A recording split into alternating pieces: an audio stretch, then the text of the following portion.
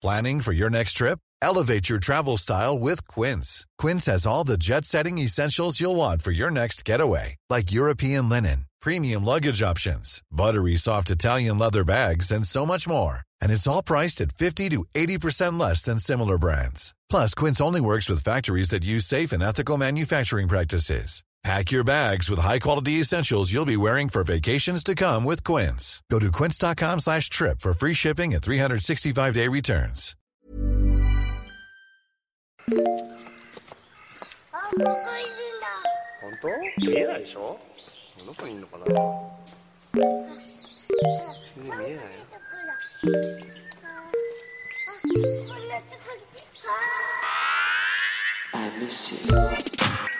What's good, Internet? It's August 9th, 2022, and you're listening to Waypoint Radio episode 500. I'm your host, Rob Zachney, and I'm joined by Ricardo Contreras. I wish I had my things. Kato, if you're you actually have to go get the soundboard. You have to build the soundboard if you're gonna do that. Also, that was kind of a half-hearted wow. It was like, I'm here. Wow. I just had to deal with cat mess. I'm a little out of it. I would have given a more full-throated wow. In a different situation. On the soundboard, maybe you have like two modes, right? Like the soundboard has one that's like full, like Morning Zoo, and then the second one is like the Morning Zoo's having a tough day. The Morning Zoo, the zookeeper has depression. If you're gonna be the best man at my wedding in Elden Ring, I need you to bring the fucking energy, and that's not the energy I'm looking for, frankly. My witch wife is not gonna respect me if the people I'm bringing into the circle are acting that way, okay? She can turn into a miniature doll. Okay. And I don't need people going, rah, rah, rah, and they show up when I'm trying to fight this dragon. There we go. Thank you. Now my witch wife will show interest in me. Well, you heard him there. That's Patrick Klepek. And we also have Renata Price. Normal hello. So, look, this is episode 500. And, I had a great idea. I thought we could do, imagine a huge clip show featuring all the best bits of Waypoint across 500 episodes.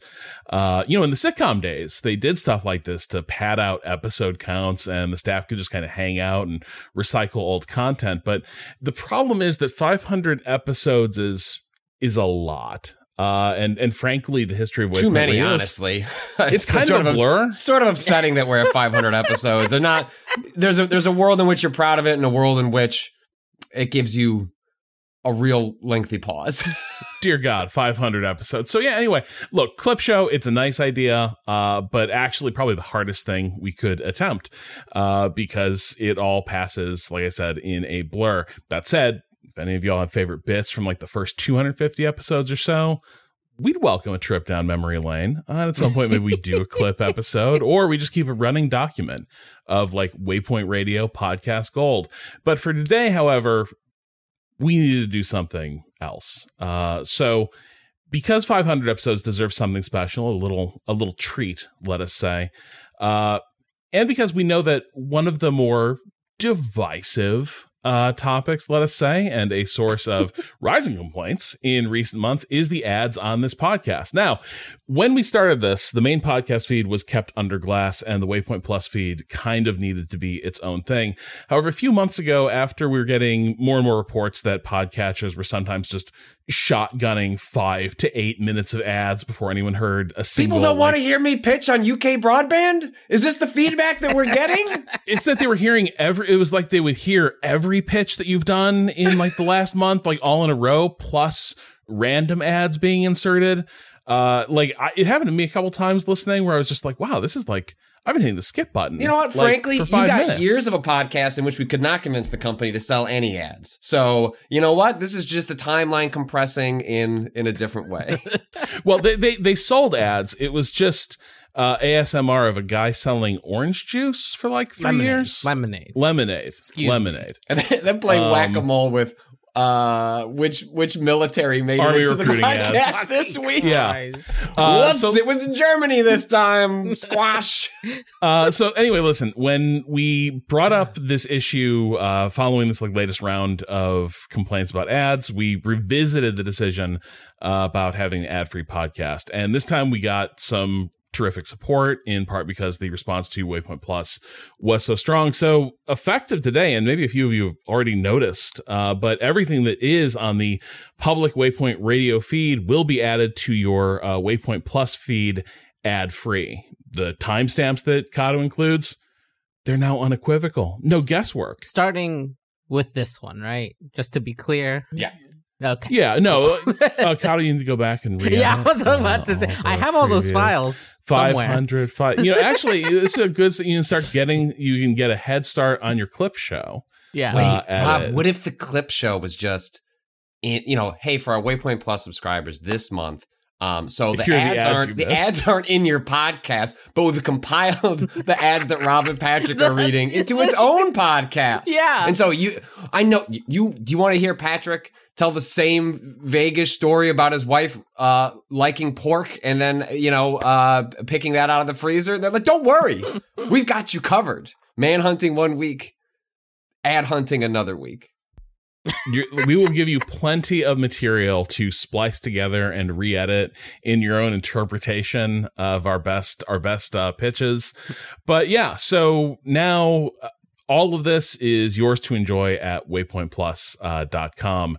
By the way, for those of you listening to us through the public feed, if you are still getting barrages of ads, do let us know at gaming@vice.com, because it is one of the weird things about this issue is it is not happening to everyone, and it seems contingent on a few other factors. So we're working on figuring out what's going on with ads in the public feed. Quite literally, if it happens to you, write in with how do you listen, what episode, where it occurred, because our suspicion is that this is not happening to the vast majority of people. I mean, we're glad to offer this. This has been it seems podcatcher related and region related. Right, yeah. So if you can, the more specifics you can give, the better, so that we could specifically address it with wherever that might be coming from.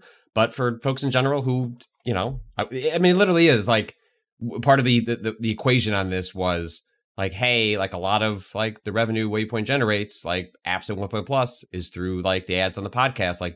Can we, whoever we lose to Waypoint Plus as a result of this, can we make that work? And it's a testament to the success and the support from the Waypoint Plus community that this was actually a very easy decision. It required no convincing of our bosses once we sort of pitched them on how we felt, how it was going to kind of add to what we're already offering. So it is because of you as well that we're able to do this, which rules. So yeah, I mean, I'm sure it is good news to a lot of you just to have the option now to get away from the ads entirely via Waypoint Plus. So once again, if you're not signed up, go to waypointplus.com. That is how we are marking episode 500 and continuing the sort of new generation of Waypoint and what we're doing here. Moving on from that, I want to talk a little bit. Ren and Kato, this weekend, I saw a lot of folks on my Twitter timeline apparently just ascending during the Street Fighter final. And that's odd to me because that is the most hype I have seen for Street Fighter V basically ever. So I'm curious, what's going on here? Did they fix Street Fighter V, or is it just it had a good finale? So is Street Fighter V fixed? Not really. Did they do about 6 years of work totally rebalancing the game and bringing it up to the point that most fighting games launch at? Yes. And this was its final year at EVO. Because Street Fighter 6 is launching in 2023 and will take Street Fighter V's spot on the EVO main stage. There will probably still be a small Street Fighter V scene at EVO or somewhere around the tournament scene, because that's what happens with all of these games. They have dedicated players who still want to play them. But SF6 is going to be taking its spot. But holy fucking shit, did it go out on a bang, because the top 8 of Street Fighter V was... I don't like Street Fighter. I don't watch much Street Fighter. I was marking the fuck out for every moment of that top 8 because the storyline between Idom, a relatively new player from Queens, and Kawano, a real up-and-comer, was astounding. It was so good. Fucking Daigo showed up. Daigo hasn't been around since 2013. Daigo has not been in top 8 since 2013. The face of Street Fighter managed to get into top 8 only to be defeated by these 2 young up-and-comers who then went head-to-head in the finale in one of the best sets I've ever seen. It was incredible. So I'm curious, in terms, like, does this mark a changing of the guard? Is this kind of an artifact of the fact that Street Fighter V didn't get the most traction with some of the, people who were staples of the scene through previous Street Fighters? I'm curious, like, what's happening generationally within the FGC versus what's happening generationally with this series? So I think a lot of it is FGC generational shift, because the thing to note about Idom is that Idom is 2 things that are important to understanding how he fits into the conversation and the narrative of the FGC right now. 1, he's a pad player. He plays on gamepad excellently, and that is in and of itself like a marker. 2, he developed his skill set playing online. And that is a new thing in terms of in the FGC. Basically, online play is so bad or so unreliable that before like probably 2017, 2018, playing online to get better is a really risky prospect because it requires an astoundingly good internet connection on both parties, and games just couldn't promise that. Is part of that, we've seen an increase in the rollback netcode become popularized, and I can't explain, maybe you can explain to folks like how that works, but as an outside observer, my understanding is like essentially until mass adoption of like the rollback netcode tech, it was just going to make online play, to make what you're talking about, where players can reasonably believe they are experiencing fairly close to one-to-one, like in-person play, was going to require all games moving towards this, or else there'd be just an increased reliance on in-person tournaments to have that kind of skill set. Yes, correct. Basically, rollback netcode is, from the way I understand it, it is a complex form of client-side prediction, where basically when you put in your inputs, they get sent to a computer, and that computer goes, these are the inputs. But before the computer has your inputs, it goes, here is what I think this person is going to do. I'm pretty sure this person is going to do X action, right? And if it's wrong, it will then go back and update. It will roll back a few frames. And so there's a slight delay between your actions as it travels. Traditionally, like I was playing earlier today, and I had 4 frames of rollback, which is a lot. Playing with 4 or 5 frames of rollback is playing at someone with like 180-ish ping, and it was kind of a nightmare, but it was playable. And that is the difference. Playing against someone with 180 ping without rollback means that you are not even playing the video game. You are playing against Goku fucking instant transmissioning his way around you and kicking your ass because you can't do anything about it. Because the other person is, and here's the other thing about ping, people with bad ping get used to playing with bad ping. And so when you play against someone with bad ping and you have good ping, you are going to get your ass kicked because you don't know how to time your inputs correctly around someone who is literally teleporting around you. And so you have a new generation of FGC players who are trained in online and who develop their skill sets in online spaces and have done a ton of scrims, as opposed to like going to arcades or like going to locals all the time, or even going to like major tournaments. One of the unique things about Idom is that he did not go to any major tournaments for like 3 years and then showed up and dominated out of nowhere. And then everyone was like, oh my God, he's actually one of the best online players there is. And we just never fucking noticed.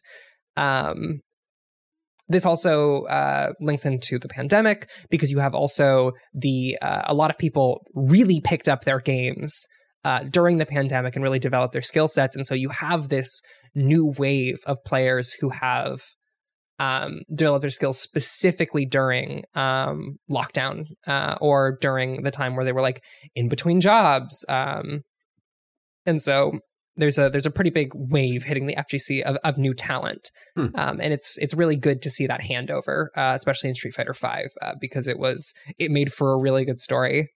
You couldn't have written it better, I don't think. Well, IDOM could have won. That would have been better. But. Well, maybe next year. Taking through this final just a little bit, I am curious, what is the matchup? What, like, in terms of the fighting characteristics of the two, what did it come down to? So the key thing to note about IDOM is that IDOM plays Laura. Laura is not a particularly great character. She's like mid-tier at best. Some people will push her up into A, but generally she's considered like B tier. She's niche. That is because she has tremendous offensive potential. She is a grappler, but as far as grapplers go, pretty fast. She like does a lot of mixing strikes into her grapples, and she has a projectile. Laura is fine. She does not have good defensive options.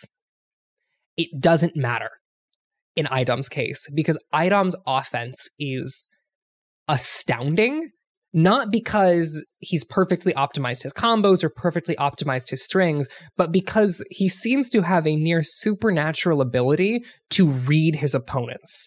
At one point, one of the commentators, James Chen, just said, "It doesn't matter how many interactions you have to win if you're always right."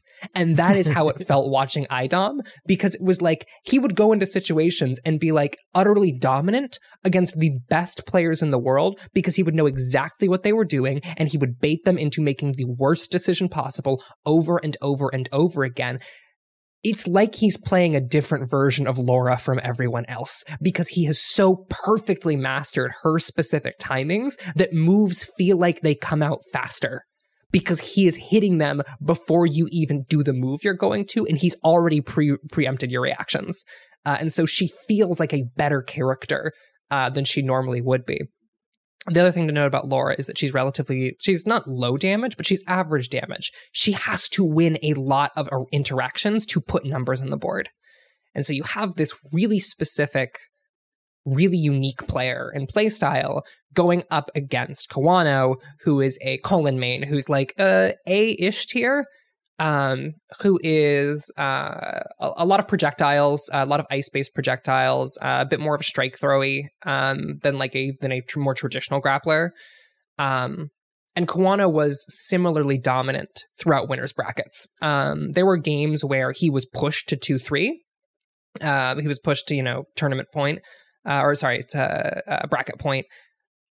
It didn't feel that way ever. He was one of those players who has a really exceptional ability to control the narrative. And so what you get is these two players who do not play optimal characters, nor do they play them in like super high combo optimization oriented ways. They are people who play characters because they really, really fucking like them and really vibe with them, coming up against each other in this grand finals bracket. IDOM fought all the way through losers, and Kawano fought through, I believe, 3 winners bouts, because the loser has to fight through a total of, to win, 6 bouts, 4 in losers, 1 in grand finals to reset, and then the actual grand finals. And Kawano had to fight through 3. And so they arrive, and IDOM loses the first match against Kawano. This is the first time he's looked even phased, even a little bit phased by anyone. And then he goes on a 3-round win streak that was fucking insane to watch, because you are seeing someone who has dominated this entire tournament just be undone. Kawano was playing scared. Like, that is the thing about IDOM, is like once he is in your head, you are terrified of him, because everything you do, he knows you're about to do it, and he will punish the hell out of you for it. At one point, IDOM completely whiffs an attack. Does this like big, like long recovery animation, just does it into open air. Hits the ground.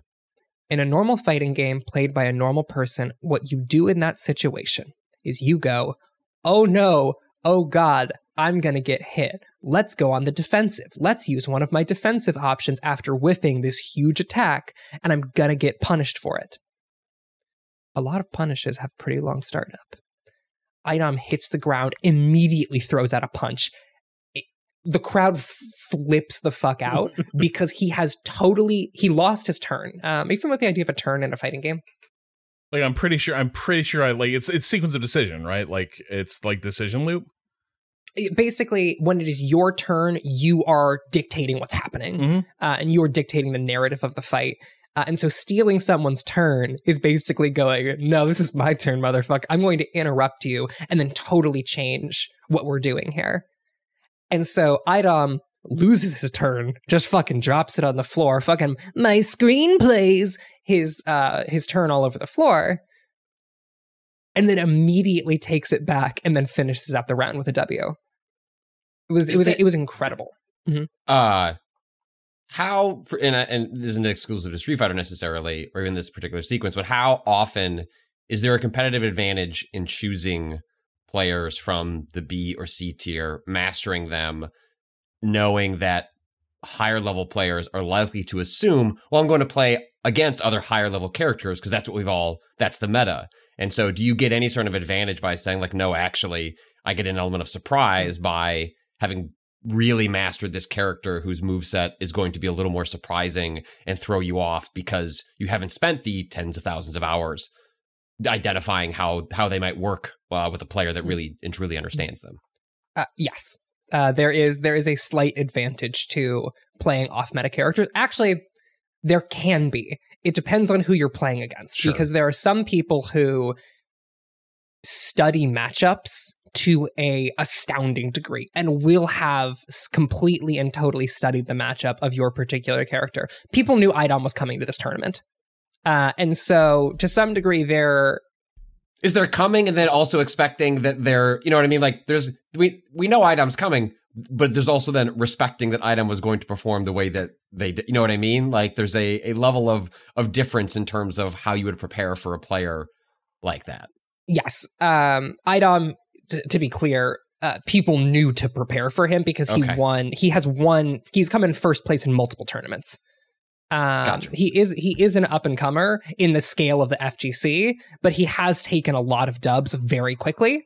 And so people knew that he was going to be there. But yeah, playing off meta characters is often really good. Not only because you will surprise your opponents with your particular skill set. That's one aspect of it. But also, off-meta characters are off-meta because they balk the standard style of play. Mm-hmm. Not because they are objectively worse, but because they play differently from people, from how the competitive scene has established things should be played. And so, playing someone like Laura, who requires constant aggression and like a lot of very particular mix-ups, means that you're going to be playing in a way that looks distinctive from your competitors. And so, regardless of how well they know the matchup, you will be doing a different playstyle. And that can often be really, really effective.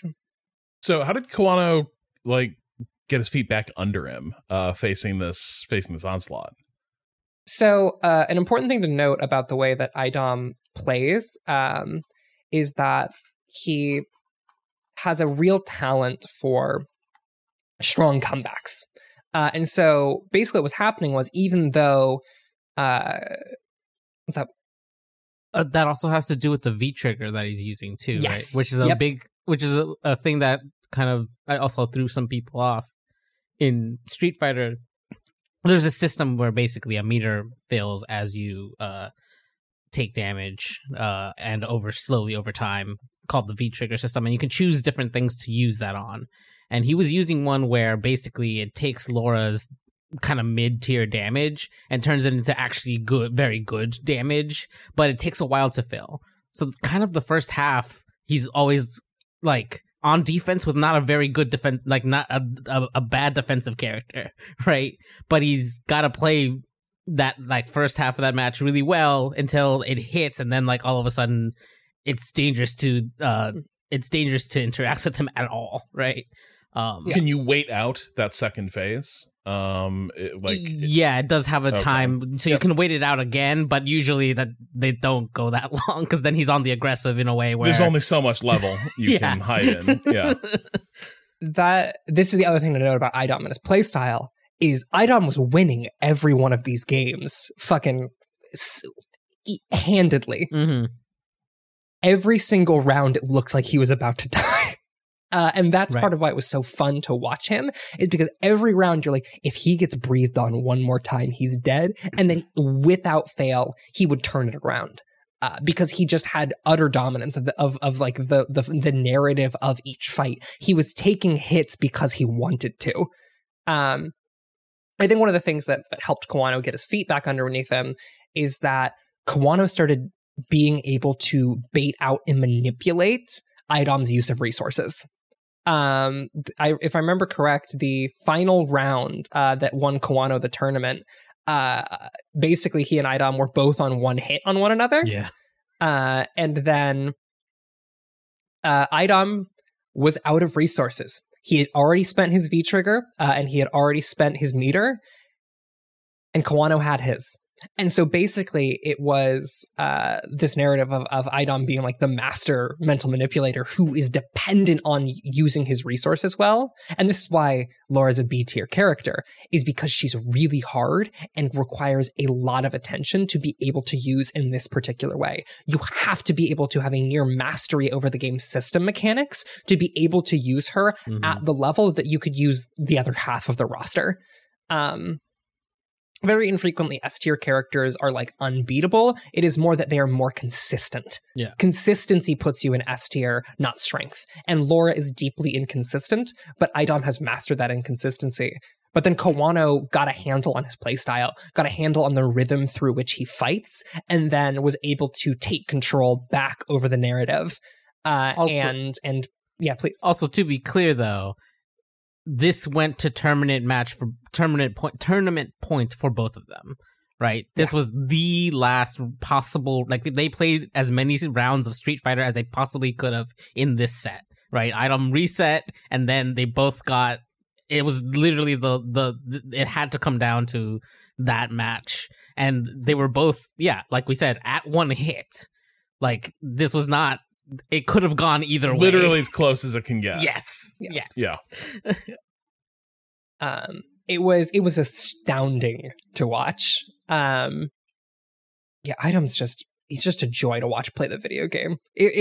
He is playing cool Laura. Yeah. Like, he is playing the bigger Luke of Street Fighter. Everyone else is playing Luke. Fucking Luke out here. He is playing bigger Luke. He is a threat. I feel like, and like this gets said in all fighting games, obviously, like, health is just another resource, right? Yep. But in certain types of games where there's like longer combo chains, like in like Dragon Ball FighterZ, which also had top 8 earlier in the weekend, those tend to be like, the neutral game is very important because once you get a hit in, everyone's optimized their combos such that you only need to get 2 combos off to like kill a character, right? And it's like a 3 character. There's a whole meta to that.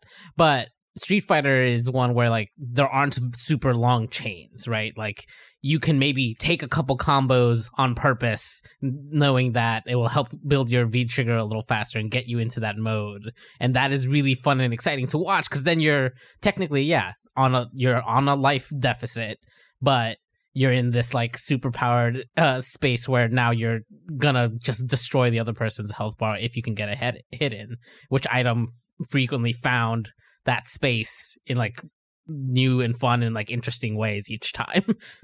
Yeah.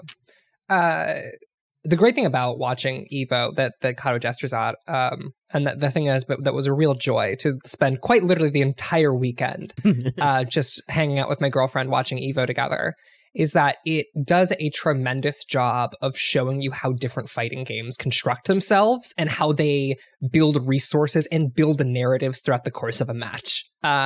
Street Fighter, like Kato mentioned, is multiple combo heavy. You are going to be landing multiple combos to be able to kill someone. Guilty Gear Strive, on the other hand, is an explosive game that ends in about every round ends in about 20 seconds, because the second you breathe on someone, they are done. But it is like really exciting to watch at its best, because it is seeing these slight decisions lead to really, really explosive and like flashy sequences. And there's a reason that Strive was the most populated tournament bracket this year. It beat out Street Fighter, it beat out Tekken, it beat out Mortal Kombat. It was above and beyond. Guilty Gear Strive was the most popular thing there. It was a really, really excellent Evo. Tekken was also hype. God, Tekken was so hype. Connor, do you watch Tekken? No, I was watching Dragon Ball FighterZ during that time because I had missed it. Dragon Ball FighterZ happened kind of late in the night on the East Coast, so I was like, this was the time I had, was during Tekken. I missed that what happened in Tekken. I saw there was Akuma going on. I forget that Akuma is in that game, which is wild to me. Yeah, Super Akuma is a Tekken player from the Netherlands who plays Akuma, a Street Fighter character, and plays him very fucking well. Plays Akuma very well. But people hate Akuma in Tekken because he's good. He's really good, to the point where people are like, this sucks. But the story of Tekken basically came down to this really exciting story, a rematch between Arslan Ash, one of the Pakistani players who completely changed the face of Tekken in 2019. Arslan Ash basically comes out of nowhere and beats the best Tekken player in the world, not once, not twice, but 3 times in a row at the biggest tournament stages in the world. This is the first time they've been head-to-head against each other in a real major tournament setting since then, and it was tremendous to watch. Arslan Ash's basically like practice partner and dude also from Pakistan who plays in a very similar way to Arslan Ash because they go to the same arcade. They had a going back and forth. I've never seen 2 men so reluctant to fight each other in a video game. I saw a friendship almost ruined on stage. Tekken was astounding. It was a really, really excellent Evo overall. And I know you're also working on a piece around a new character in Guilty Gear. Yeah. I'm curious, like, how new? Is this a character that was like there at Evo, or is this a coming attractions type thing? So Bridget was not at Evo because she was originally released in Guilty Gear XX back in 2003, I believe. Bridget is... They announced Bridget at the beginning of the Guilty Gear block, and then said, by the way, she's available tomorrow. Bridget's out. They basically did the, hey, new season pass is here. I mean, it's really fucking here. Yeah. Bridget comes out. There is an 8-hour gap or a 12-hour gap between Bridget's release, like in-game, and her announcement, where there was a really big question in the air regarding how they were going to handle that character and her gender identity. Because Bridget in Guilty Gear XX, it was a cross-dressing boy. Basically, the story is that she grew up in an English town that had a superstition around twins. She has a twin brother, and so her family, to protect her from this superstition and curse, has her dress as a girl for most of her life. This is a pretty common, not common, but like a frequently used narrative about, and it is always deployed in weird ways that like make gender nonconformity either something to be afraid of or the butt of a joke. In Guilty Gear XX, her narrative revolves around becoming a bounty hunter to prove her masculinity.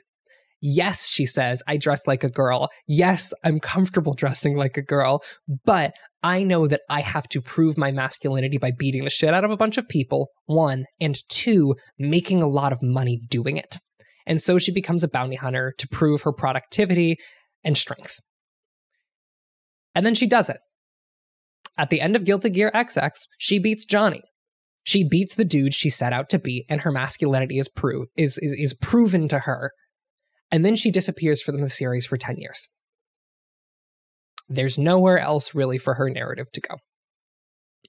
Bridget dresses like a little nun.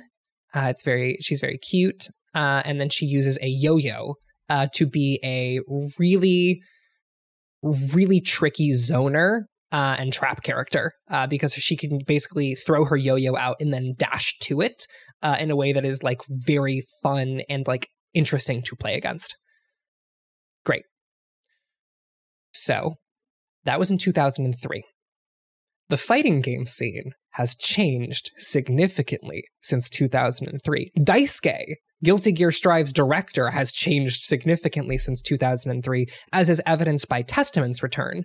Testament, again, originally the like androgynous trans villain, is reframed in Guilty Gear Strive as like, hey, actually, we all think Testament's a really nice person.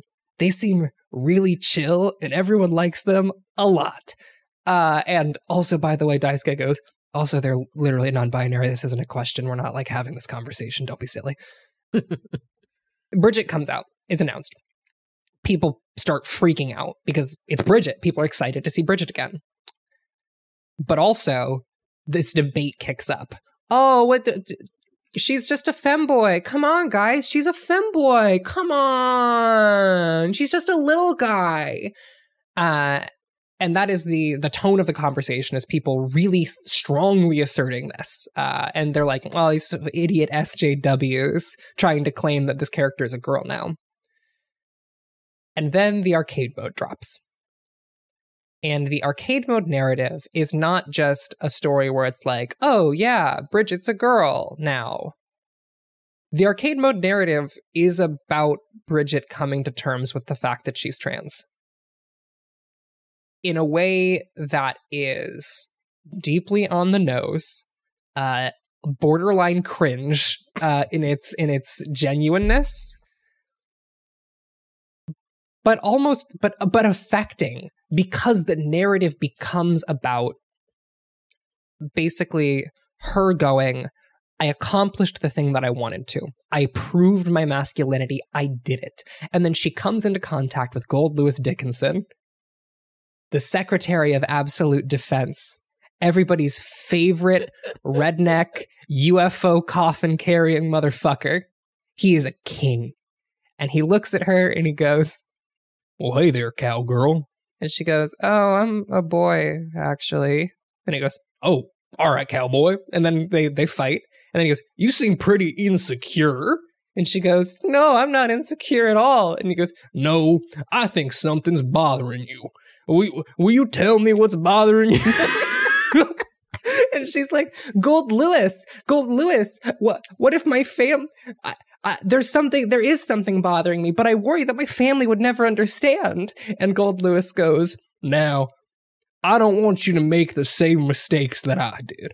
I wish that I could be honest with my family, that had made the choice that you can make so many years ago.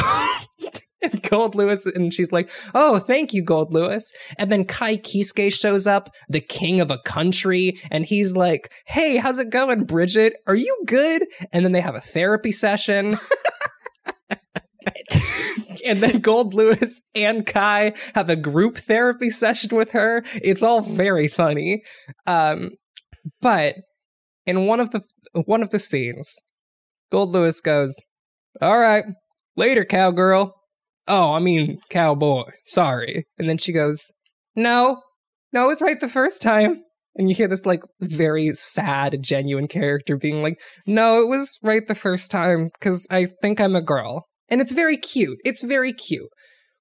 But the thing that I think that actually works about this story is, and a lot of people are claiming that it's a retcon or is going back on character development that happened previously. And I think that is a deep misunderstanding of how queer narratives work. Queer narratives are basically never linear. And the story that is there, if you strip out, the corniness of its delivery and the weirdness of some of its details, is real and meaningful. A character felt that they had to prove something about themselves. They had to prove their masculinity, and then they did it. I have a lot of friends who wanted to be the best at something because they wanted to be the man who was the best at a thing.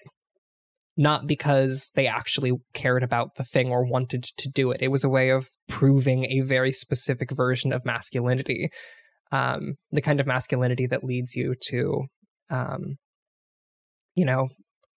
burning bright and short and dying at a young age because you were excellent at something and didn't have anything else in your life. And luckily, most of the people who I care about in that way failed to do it. And instead lived longer than they thought they would. Others accomplished their goal and still lived longer than they thought they would. And the question became, well, what comes next? They didn't do anything. It didn't matter. And for many of them, the answer was that they were trans and didn't know how to engage with that fact and were trying to perform something that they weren't comfortable in. And I think the thing that I really like about Bridget's narrative is that is the narrative of that character, and it is told with a cringy level of genuineness. And it's really good to see. And I think in some ways reflects the ways that the FGC itself has shifted over time, both in terms of like the prevalence of queer people, but also in the ways in which the FGC has gone from something that needed to prove itself. For a very long time, the FGC was trying to prove its legitimacy as an esport, as a part of games. It tried to do this through massive prize pools. It tried to do this through, maximum competition. And then it did it. It became legitimized. And then what happened next? Well, what happened next is a lot of queer players started showing up in the scene. Sonic Fox showed up, came out as non-binary after winning EVO, and fucking changed the scene. It became not an option to be a transphobe in the fighting game community. You cannot be a commentator and be a transphobic asshole publicly because players will not show up to your tournaments. There are consequences for that action. And fighting games have changed in the last few years from something that is about proving yourself to something about the expressivity of play. That is the thing that people are focusing on now. That is something that Sonic Fox, that's why Sonic Fox stopped playing Guilty Gear, is because they were like, yeah, I mean, you can optimize this game a ton and you can like do all these things, but it's not expressive. It doesn't feel joyous in the way that I want performance and, playing these games to feel joyous. And so Bridget releasing at EVO after Guilty Gear has gone from a niche anime fighter to the biggest game at EVO, them releasing a trans character whose whole narrative is about accepting that excellence doesn't matter and joyous expression does, really hits home.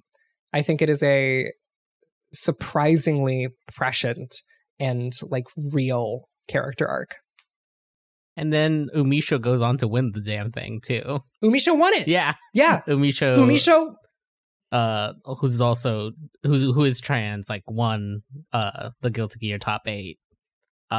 Which is just like perfect, like beautiful, the universe coming together, synchronicity. Yeah. It could not have written it better than Umisho fighting through a fucking gauntlet. Yeah. Oh my truly. God. She really had to put in the work to get there. And she did. And it was really, really incredible to watch. EVO was a real treat this week. Yeah, that sounds like an incredible tournament. One for the record books, for sure. Very, very excited to see what's next. It's the first one owned by Sony, right? That's isn't that true as well? I believe Sony owns EVO now, right? Yeah. Did that happen last year? I forget if the last online 2 years was. ago the Wizard was outed and sort of moved off the stage, right? Right. But I don't remember when the takeover happened. Let me see. 2021 was when Sony bought EVO. And so, this is... The fact that it didn't come up at all is a EVO footnote is, I mean, I don't know I necessarily looked at that purchase as... I think it was more, what does Sony get out of this? Like, why get into, like, running this tournament? But I don't know if it's... Put that aside. As long as the tournament was great and it went well, that's really cool. And that the fact that their new owners didn't it didn't fudge with any of it.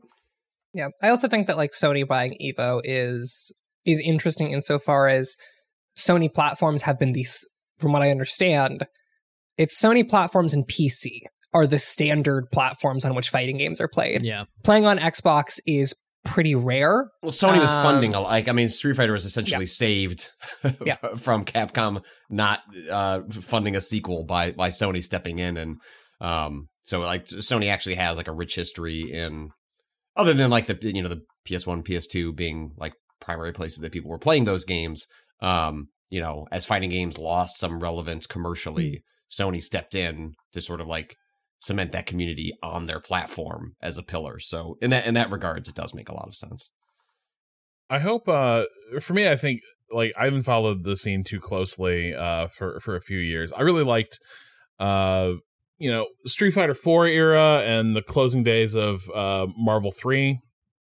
And I think for me, like one thing that kind of bummed me out is it seemed like, for me, the thing that took the wind out of my sails was Capcom did not seem like they could put a win on the board in terms of like a release. Like they seemed like unable to connect with why people liked their previous games and unable to deliver like what people were wanting. So I kind of ended up like seeing the sort of the rapid withering of interest in Street Fighter V, which was a bit more of what I was interested in coming off 4. I was like, yeah, it was kind of a bummer because a lot of mainstay games for me it was just like it was sort of the cautionary tale of like what the dependency on corporations can do to a scene, where it's like, hey, this thriving, vibrant community and ecosystem we've got, we need to release a sequel, and we're going to do it badly, and in the process we're going to pave over what was there. And so that was it's cool that like it sounds awesome the way Street Fighter V went out. I hope that Street Fighter 6 can pick up that momentum and not repeat the thing where they kill the momentum first for years and then slowly bring it back together. Yeah. I'm not a Street Fighter expert. I'm almost hopeful.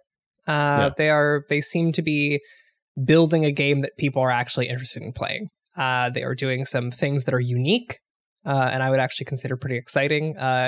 I think the game's announcer system is a sign of where they want to take things. And I think I think it's cute that they have that when you are playing Street Fighter 6, your matches will be commentated like they are fighting game matches at a tournament. I think that's cute. They are doing the sports game route, and I think that is a smart route to take things on. All right, so with EVO 2022 wrapped, we're going to take a quick break and be right back after these messages. Or not, I suppose, if you're listening to this on the F3 feed. I don't know what this experience is going to be now, but just get a little music sting. Hey, hang out with us. Chime. Hey, hang out in our cool room with us. Welcome to the no ad zone.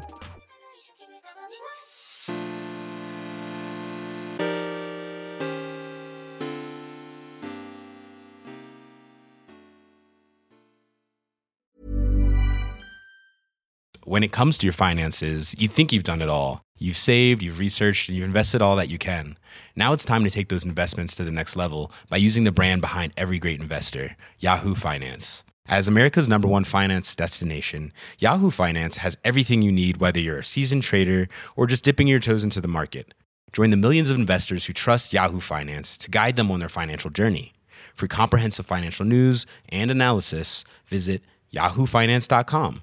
The #1 financial destination, yahoofinance.com.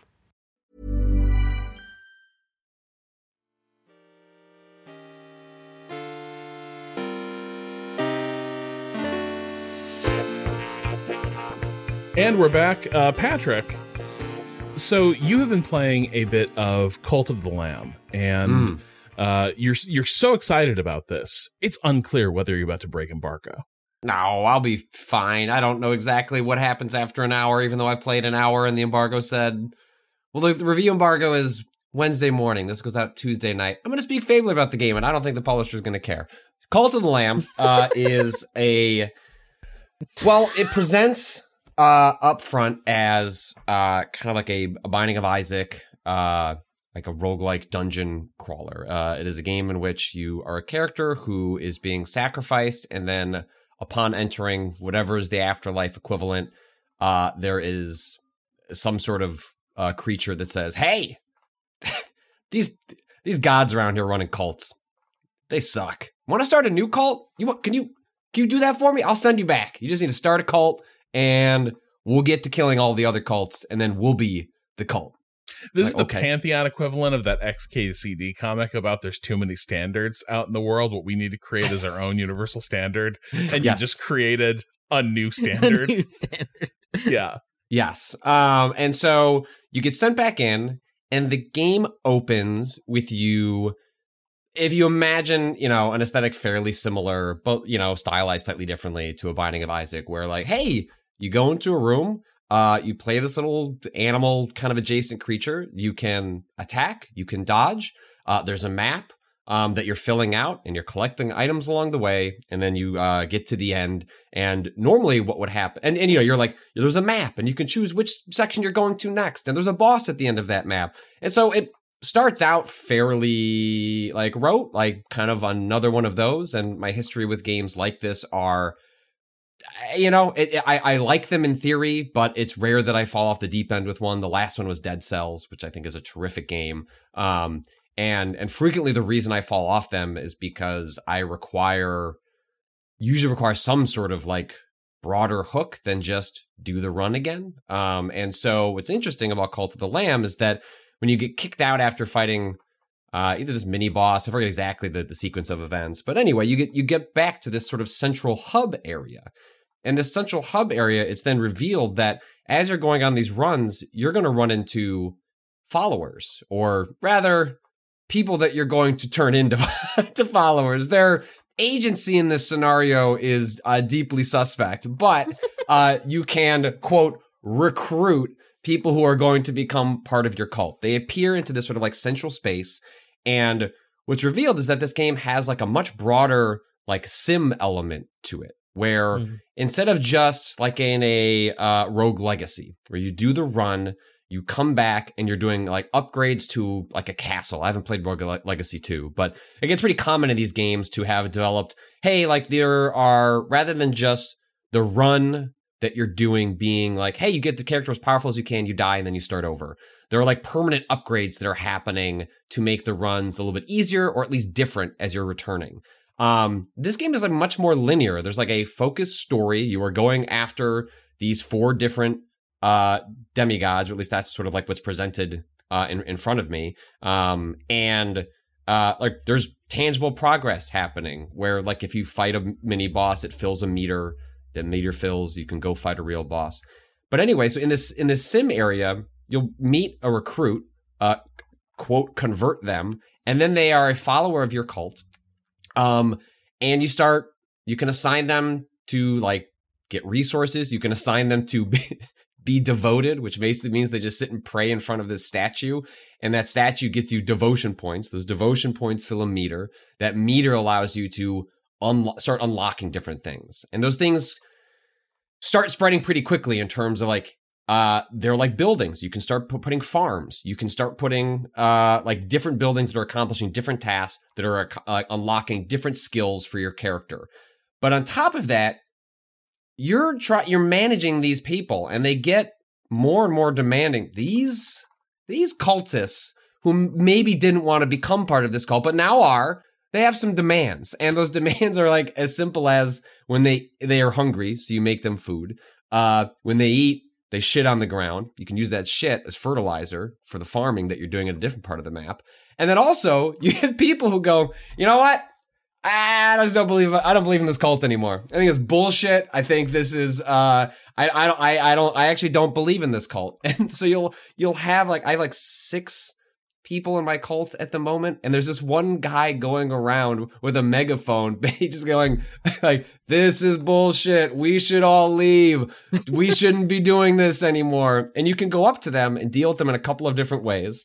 One is that like once per day, there's a day-night cycle that's always progressing as you're like even when you're in the dungeon. So if you forget to like feed your cultists when you leave, like leave some meals out, like you're leaving them for a dog or a cat, you'll just be in the middle of a fight and you're like, oh, your cultists are starving. They're beginning to revolt back there. And so you need to be like setting them up as you're going off in your adventures.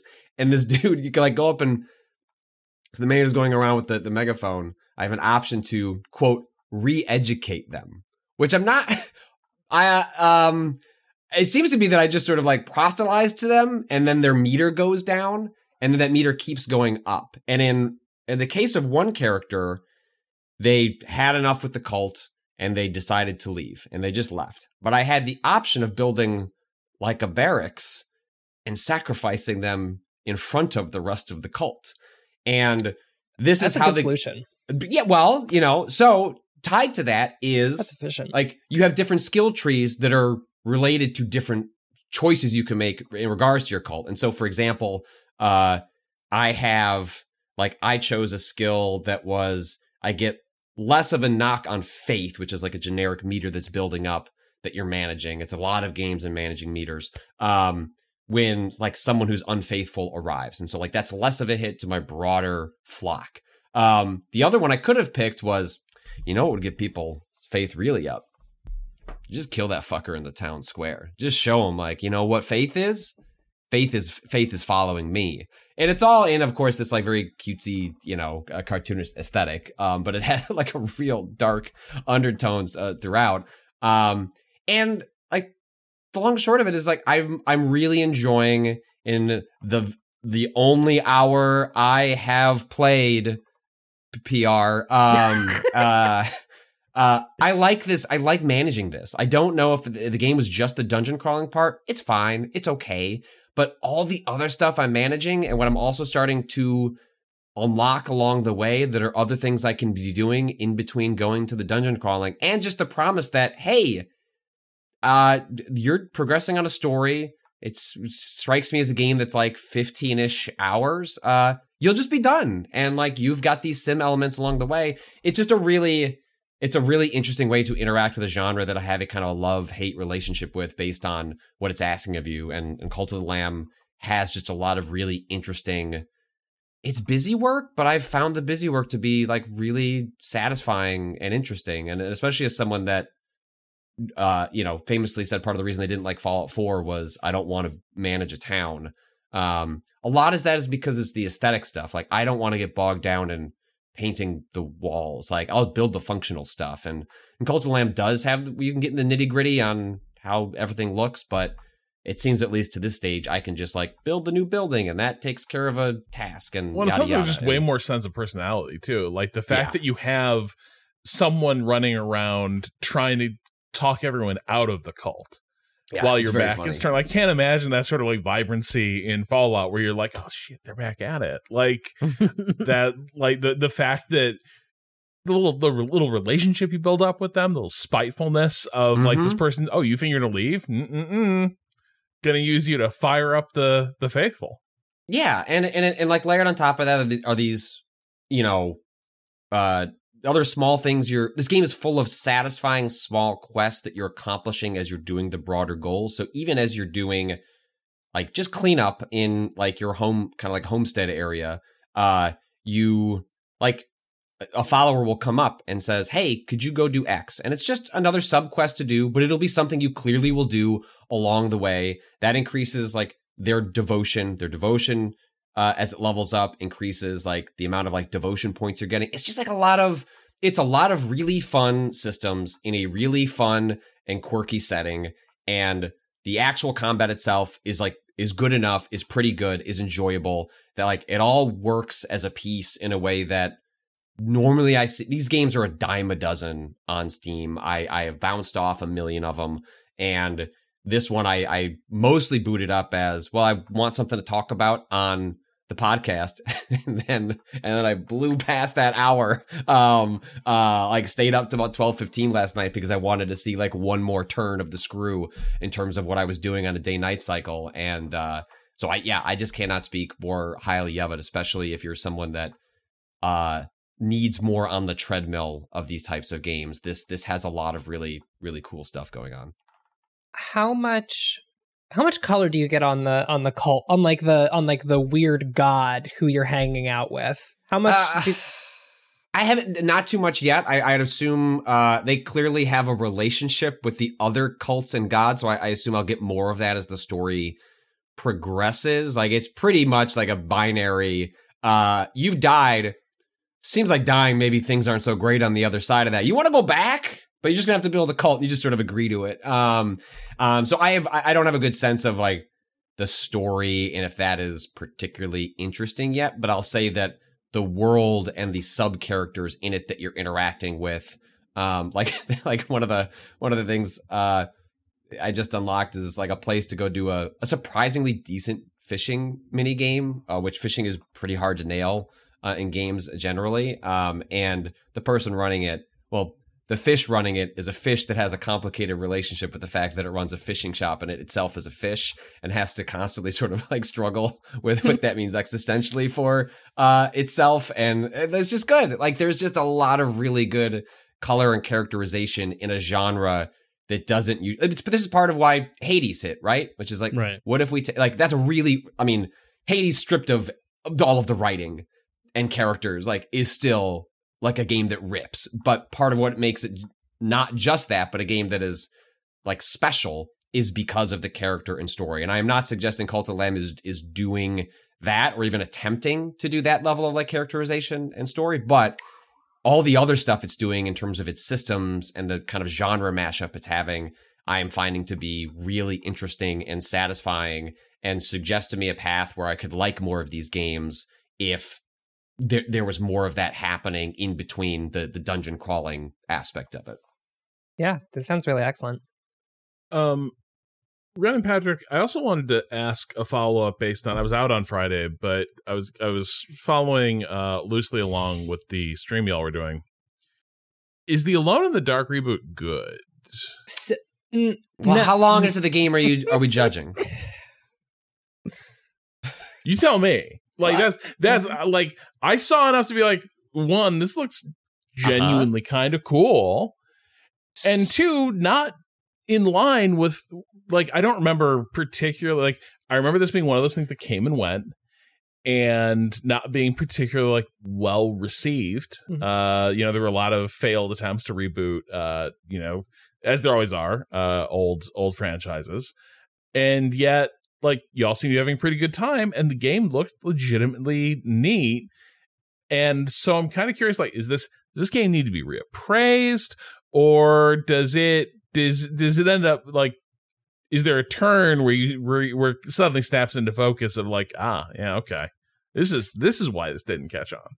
So I can say that Alone in the Dark is really good as long as you stay within the 1 hour embargo window. As long as you do that, as long as you maintain that 1 hour embargo, Alone in the Dark is excellent. It's so interesting really and maybe good. Deserving of a reappraisal. And like, have we been not giving this game the credit for the, like, yes, rough edges, but lots of like truly interesting ideas it's throwing at the wall.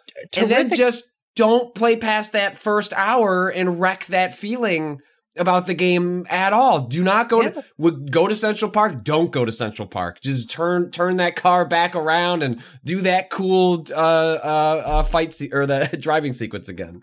Yeah. What if I told you they made a game with a relatively, for the time, novel approach to melee systems, and then immediately handed you a gun and a bunch of little guys to shoot with I would say not the best controls I've ever played with. But I think that, like, honestly, I think Alone in the Dark's really neat. My childhood memories of playing Alone in the Dark, correct. The first hour fucking owns. Are you kidding me? You're in a hotel. The hotel is on fire. You're climbing across this flaming hotel. You're picking up objects. You're breaking down doors. You're knocking a monster guy down, and you're pulling him like 3 feet to the left to kind of gingerly put his left arm in the fire so he immediately blows up into light. You keep dying and beating the shit of this woman with different weapons. Like, I'm sorry, a demon with like a katana and then a chair and Patrick, then what's a the fire difference? extinguisher. Oh, God. Welcome to my misogyny minute.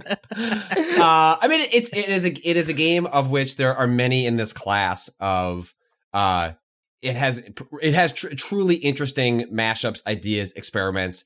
All of the money of the game is just crammed into that opening Naughty Dog adjacent, Uncharted inspired hour. And it's kind of firing on all cylinders. And I had played this game when it came out too, but it's been, 10 plus years as well for me. I don't remember. It was one of those, I don't remember why I thought it was interesting, but I remember beating this and I remember telling people, haha, it's a little more interesting than you think, but I can't tell you why.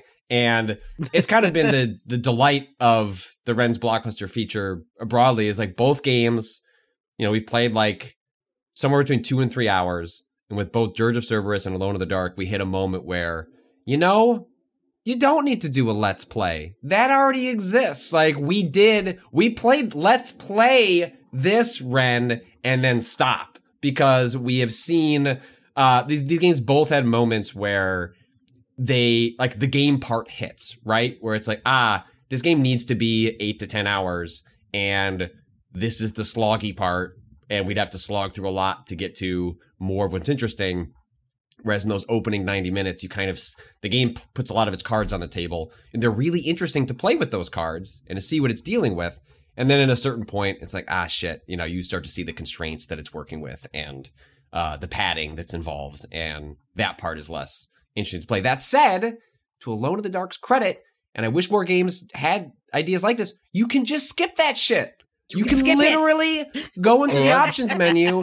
We had a section that was glitching out, and it was not in this case because we were using a modded PS3. Ren was legitimately playing it through like a streaming service, software app, but it was like through a PlayStation server, like legitimately. And this driving sequence was just breaking, and she was able to just go into the options menu, click to the next not even just the next chapter, to the next checkpoint. Just, I don't want to do this anymore. Oh, nice. Yeah, it is so cool. Whips. And it's out of this episodic. Wait, is that an Alone in the Dark feature, or is that like a thing that Sony's added to? Mm-mm. Okay, it's an Alone in the Dark from 2008, which pitches itself as a DVD box set. That is the narrative framing device that you are given. And so here's the thing. You can hit fast forward on a DVD box set. So they let you just be like, I don't want to do this. Skip, skip, skip, skskip. Incredible. And also, there's a recap at the beginning of each section. So like if you skip something and you want to, you just get told what happened, which is great. Oh, go ahead, Ren. This is just one of those progressive things I've ever heard, man. Like everything was possible at the dawn of the Obama era. Right. You know what? We need unions and we need chapter selections in video games. And we need those unions to demand chapter selections in video games. Hey, Chief, I don't think we're going to be able to deliver this sequence at the quality bar it needs to be. And we are putting in the overtime to do it. However, we could just skip it. Just let player be like, listen, this cool like action set piece that doesn't work? It would have been pretty cool, but you can just skip it and we'll give you the recap. You can think about how cool this action set piece would have been. Listen, for 65% of you, you're going to get a really cool action set piece. But for the other 35% of you, it's going to break, but you can just skip it. It's fine. Dog, don't trust me. Come on. I've been looking at it all weekend, Patrick. I will open up my PS5 to play, to go to the twitch.tv app and pull up Evo to watch with my lovely girlfriend. And then I'll see Alone in the Dark. And I'm like, what if I actually did finish Alone in the Dark? I mean, I think that game specifically, because of whenever we're not going to be able to do that this week, a revisiting Ren's Blockbuster. One, we're going to get Ren an Xbox. Kyle was going to deliver an Xbox. So we can do Too Human like we had teased. And But if we wanted to like, dip back in, if you're like, hey, I skipped ahead, found another cool sequence, let's do that for 20 minutes. The joy of Alone in the Dark is that it's actually possible to do that, and it doesn't require, a mod or a cheat engine tool in order to do so. And it's not just charming, it's like genuinely interesting and useful. There are frequently times, and this wouldn't work for every video game, right? Like it works very specifically best for a linear narrative experience. But I mean, part of the difficulty with revisiting games is the fact that they are so long and dense and frequently full of bullshit that isn't as appealing the second or third time around. And it's why I like very rarely, like the time I replay games is when we do it for literally for as part of a feature on Waypoint. But shit, man, the end of the thing, like we could have skipped parts of that. We didn't need to do that. I'm kind of glad we did, because it makes me feel good to have experienced such pain and suffering for our content. But I wish more games literally had that feature where it's just like, look, do you just want to skip to the next chapter? I mean, games used to have level selects and cheat codes. Like this is derived from what they took from us, which was like, hey, we're just going to take away your ability to manipulate the game because we as developers want you to see everything we're doing. And something about Alone in the Dark scratches at an annoyance I've had with games for like the last 10, 15 years, which was the rise of like technology and aesthetic, like went part and parcel with like, hey, we're going to remove your ability to manipulate what's on screen. You need to do it in the order that we've ordained. And I like the fact that Alone in the Dark does not. Yeah, I think that the other thing is that with this situation is that I think that a lot of game systems have been designed. The world in which games are designed around this feature is so different than the one that we live in. Because sure. Like the thing about Alone in the Dark in this case is that like that game actually doesn't put many resource pressures on you. It is a survival horror game, but sadly, I don't think you can have the skip feature in games with resource pressures. And so the skip feature is really cool, but limited to a couple of genres. But God, I wish it was there. Yeah. Oh my God. In the places where it would work, I wish it was there. What if you could have the skip feature and like you can use it? And we're just going to set you to what we think is an appropriate but not luxurious set of resources. Like that's the trade-off. I don't know all those grenades you've been banking. You won't have them anymore. We will presume that to use that skip feature, you used all your grenades. Right. Like I could see it actually being a decent way to sort of snap a resource-focused survival game sort of back into its sweet spot. Mm-hmm. Because I think we've all had the experience of like those don't tend to be balanced for the long haul. But now what if there were a way you just be like, I think I've gotten away from what they were hoping the state of play would be in this situation. Let me just see what the next chapter would look like if I were playing with their recommended kit. I think yet another way in which that's a better world where we're playing better games. Strong counterpoint. And one last note on Alone in the Dark, just to continue Waypoint's manifesting dominance. Oh my God. Is to point out that we played that game on Friday. I believe that's the last released Alone in the Dark game. It was the PS3 version of a game that was released on Xbox 360 and some other platforms. I think the versions on Wii were completely different. Anyway, THQ Nordic acquired, or I guess Embracer Group acquired Alone in the Dark in 2018. And there's some rumor mongering going around saying, hey, we're on the precipice of a new Alone in the Dark. And that came just after we played Alone in the Dark. So finally, an Eldritch horror inspired action adventure game. We're finally due for one. Do we we need to play Viva Pinata next? There are so many people that need a Viva Pinata. I don't even care for those games, but I like them. Know that people are mad they haven't made it like an easy layup that Microsoft has just ignored for like 10 plus years. I don't know what the cooldown is on our power. So I'll put it into consideration. Maybe we could manifesting sequels, a new upcoming feature from Waypoint. You get once every couple of months. We'll do our best to will it into the world. I like Viva Pinata a lot. I'm a pro Viva Pinata woman. So if we end up doing that, I would be overjoyed. Okay, well, add it to the list. That could be a Rins blockbuster. Akato, you're never getting that Xbox back. God damn it! Oh, that's on PC. Oh, okay. Well then, fine, Kato. You can get the point Xbox stand. back. Still not getting. The Xbox back. We have actually a very specific window where this can happen because I have access to a car for 2 weeks. I will drive you an Xbox, but then I will have to pick it up because otherwise, just put it in a lift. Just hey, can you deliver this Xbox? never seeing that Xbox again. I'm wondering, does Heat 2 count as Waypoint manifesting? I think it kind of does. I think it kind of does. We started doing manhunting, and then Michael Mann was like, I'm writing a book. And I'm like, that's weird. And then he's like, it's not just going to be a book. I'm going to recast it. And I'm like, hell yeah, you are. Absolutely.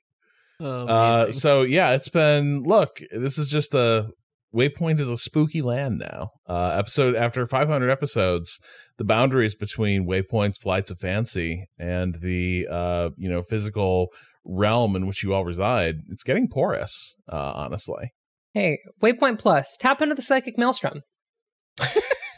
It's basically, we every day we group up and we sort of go to the land of the Fae and we convene and we record among the She, and then we come back and we see how the world has changed. Speaking of changing the world, a recent conclusion. I don't know what's going on, but I've become the king of executive function. It's a strange and terrifying new reality. I'm a little startled by it, but it is it's undeniable now. This is my new. I wouldn't call it just a bit. It's an identity. It's a way of life, and it is as the king of executive function. And I think it started the other night. I was like, you know what? I'm transferring my Planet Fitness home gym out of the one I abandoned in LA. I'm bringing it to the one up the road so I can walk over there and cancel. That's what I'm doing. Yeah. Oh yeah. I've had the Planet Fitness. If people are not aware, this is really worth pointing out. Planet Fitness, which is the most ubiquitous, cheap, it's not the best equipment, but it's got the equipment and they got a lot of them. They're pretty easy to find. But if you want to cancel it, you cannot call. You cannot do it online. You are forced to go. So you can, and I did. Oh, that's how you did it? Okay. You can you have to go in person to the actual place and cancel, so they can try and beg you to not cancel. And basically, they're just hoping, because it can, the price ranges from only like $5 or $10 a month, so it's like in the range of a subscription that people can just ignore. And I think that's a lot of the Planet Fitness business model, is just people signing up and forgetting about it. Because of the structures they put in place to make it annoying.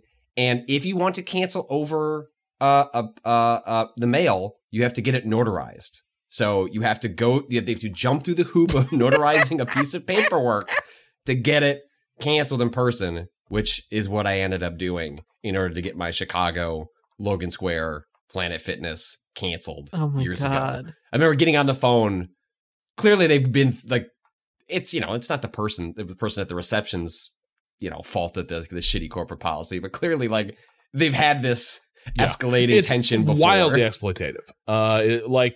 It is. I would estimate I've probably just set about $1,000 on fire across 6 years. I can't believe it's legal. It is one of those things that when you encounter it, and there are many things in life that feel this way.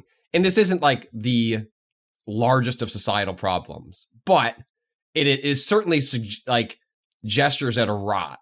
More broadly, this should not be legal. No, you should not be able to. You should not have to require people to notarize a document to cancel their subscription for something they can just do over the phone or online. Or you can, and you have an online account. They are online. Yes. There's stuff you can do there. They just don't let you cancel. And so, I think there's a whole bunch of businesses that the coming class action lawsuit for people who are neurodivergent with mild expressions of it, where it's hey, it is a perfect. This is a perfect pit spike trap for people with like ADHD or like follow through issues or procrastination. Like it is just enough friction, the multi-stage process, and also it's just not a big enough deal to really ever get fired up to and deal you have to deal with people, right? It forces you to deal with people. And so if you have any sort of friction on, you know, like I don't have a ton of that, but there are times where like it's just enough that like I will put stuff off because I just don't want to go deal with a person.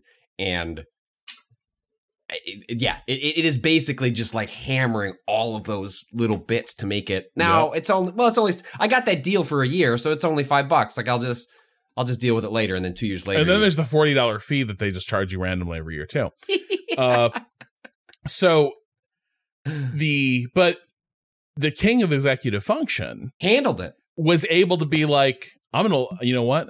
I am going to fight my way into my login, and then I'm going to consult the Mind Palace, and I'm going to visualize driving to the exact Planet Fitness that I signed up at. And then I'm going to know which one, because it's like, hey, which one is your home gym? We can't tell you. You have to tell us. We can't do anything unless you guess right. And so I'm like, okay, I will. Okay, it was this one. And they're like, congratulations, it is. And then, only then could I transfer it to the one in my town. So now, like, you know, I just have to go up the road and get this done. So there's one more stage left. But this is like, we've got the Band-Aid mostly off after ignoring it for like 6 years. And I can't, it's just not a very good gym. Like, I'm just get like, one reason I never used this very much is it was easily the worst gym I've ever used. Like, it had a treadmill. That's what I used it for, was that in the winter when I had small apartments in Chicago, in which I also could not afford my own gym equipment, I could walk and use a treadmill in the winter because running is like my primary form of exercise. And like it did that. Those half the treadmills were frequently broken or gross. Yep. You get what you pay for, right? and they meet you not halfway, all the way on that promise. But it allowed me to get through winters and just have a treadmill I could go run on that was 5 minutes from my apartment, which is all I was looking for, except for all the bullshit afterward the fact. So, but the roll didn't stop there. Then like this weekend, it was a long weekend. I was like, so I realized the real problem with my racing wheel setup is that it didn't have a wheel stand, a special mount. So it wasn't the fact that you bought a foldable stand that doesn't fold. So this was a discovery. Listen, the king of executive function can't also be the king of planning and detail. Like I can't certainly that is not what Rob has based much of his identity on, is meticulous planning and research before executing a plan. But this is a new identity. Yeah, exactly. And also the meticulous planning was he respect. This is a Rob retcon. Also, that I chose one that was budget appropriate. There were options that I was like, this probably is more what I want, but I don't know how this is going to change my life, so I'm just going to get a nice, sensible intermediate option. And I did. And one, it's always alarming when you're taking a largely steel thing out of the box that it ships in, and a bunch of hardware comes tumbling out. But then there's the hardware that you used to assemble that's still in its bags. And so you're just left with a big open question of like, where did all this important hardware come from? Hey, like, what's that? Where were all these screws and like bolts positioned before? What were they holding together? What were they tightening? I don't know. It's not evident to me what they were up to.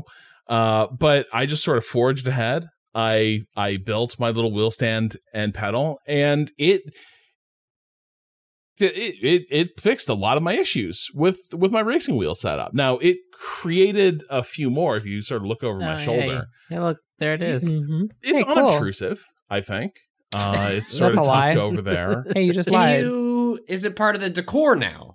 Yeah, I think so. I mean, it fits. It fits with the decor. There's It really just slots in, and by slots in, I mean it just sits in front of some in shelves. front of a shelf of already like tons of cables and chargers and such. Yeah, I was gonna say like that little section when you posted the picture from a couple nights ago. I was like, oh, that's just we all have them. Like as like, and I'm fairly organized, but like we all have the corner, and which the thing that's interesting about yours is how it's just out there. Like I have a couple of corners in the house where it's like that's just where shit goes. And then occasionally my wife will discover them. It's like, what? Like, it's just like opening like a rat's nest. Like, what happened? What's in this drawer? It's like, that's just the drawer where shit goes. That's just the drawer where shit goes. We don't talk about that drawer. This is the drawer. And Rob's drawer is just a whole corner. In the living room. Because that's also my office. This is the nightmare. Like, this is this tiny little hutch, this little human hab trail. That I built for myself just isn't up to the task of being my workspace and the silo for all my interests. But I will say, here's the thing: it totally delivered on the promise. I was like, I hope this resolves some of my issues. It did. It's enormously better. Like the wheel position rules. I'm like, oh, I'm driving now. Now this feels good. This feels appropriate. And so while the thing is like, I've got a huge giant ass racing sled now in the middle of the house. That's not ideal, but the racing sled can just be dragged over in front of the computer, and then you just plug two quick things in. You don't fuss with any other cables, and you're just done, and it's ready to race. What's better than that? Nothing. I'll just tell you, nothing's better than that. So huge dub there. And the next day I was like, what else can I do? What other projects do I need to cross off? And I decided how about those pots and pans that need to be reattached to the ceiling? So I got kind of my neck is a little the king of executive function is even and they have their limits. Hey, Patrick, please pick a more fun activity next time that more directly benefits Rob, if you could, for the King of Executive Function's next task. Well, the king of executive function is also a king of delegation. And since it was MK's home improvement that failed the other Not you putting morning, too many pots and pans up there because you're also upset about the amount of space you have in your cabinets. Here, I will say, Patrick, I feel a little guilty about the fact that there was one particular pot that I was like, this feels like I'm pushing it. This feels like I'm pushing it. But she'd reassured me repeatedly. She's like, that thing's hella strong. It can, we're not even testing the limits of this. And I was like, okay. And so then it all collapsed. And is that on me? I don't think so. I was just doing okay. I was listening to my engineer. I didn't know this detail before. You had not mentioned. I think you're in the clear. I mean, yes, you are guilty by association, but you got the sign off. Right. So it's like, I agree. I need to fix this, and I'm going to fix it by putting this on MK's to-do list. Do you, Rob? Have you been so Asana pilled that do you have a Asana task happening for your house as well? God. We have discussed doing task management stuff for the household. We have a bad idea. It's not. It's like a better version of like when my wife and I get someone to come do like maintenance on the house. It's like just every time you encounter a thing, make a list. It's on a shared note so that you don't forget, because you'll just forget. Right? You'll forget that's a thing that it annoys you until you encounter it again. And so it actually is good. I mean, I don't know if you need Asana to corporate level task management software, but even just the notion of making a list of things that bother you in a place. Notion. And then, Notion. Okay. All right. Well, don't believe their lies about Notion. Notion is fine. There's upside, but I've also seen Notion completely fail because it's almost too much. It's too much. Yeah. That's fair. I mean, that's what it did to me, but I still respect Notion. See, this is the problem, right? Is like I want something feature rich, but then it actually is like Notion is like, hey, I'm too feature rich. Do you know you wanted the thing you wanted to help you manage things what if I just gave you a million new decisions to make about how you manage it? And that was me. And I watched Notion completely crater with a side project, and I was like, I can't. We're not doing this. Anyway, but no. So I'm not fixing. Sorry, I am fixing through the miracle of delegation the pots and pans rack. Yeah. What I tackled this weekend was like, I felt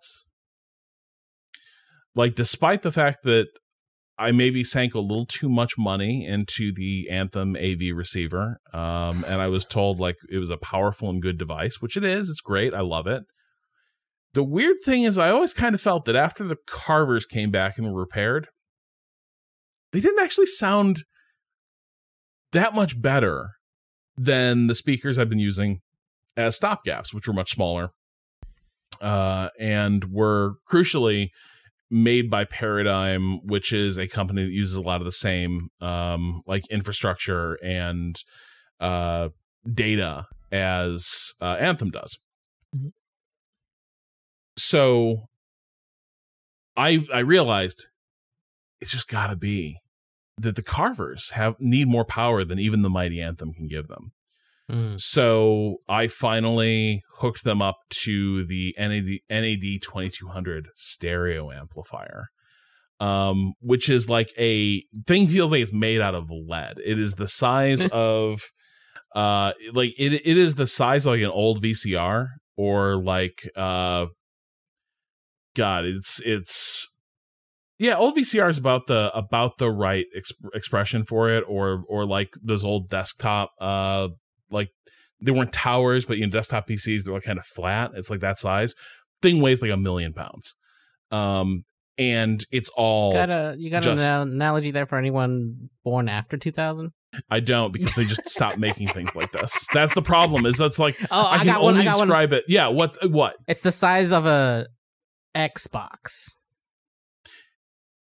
Which the original Xbox? Yes, okay, yes. I was like, I almost said 360, but I was like, 360 is not what I'm thinking of. It's the Xbox. The Xbox. Also not helpful for people born after 2000, really, but either way, close enough.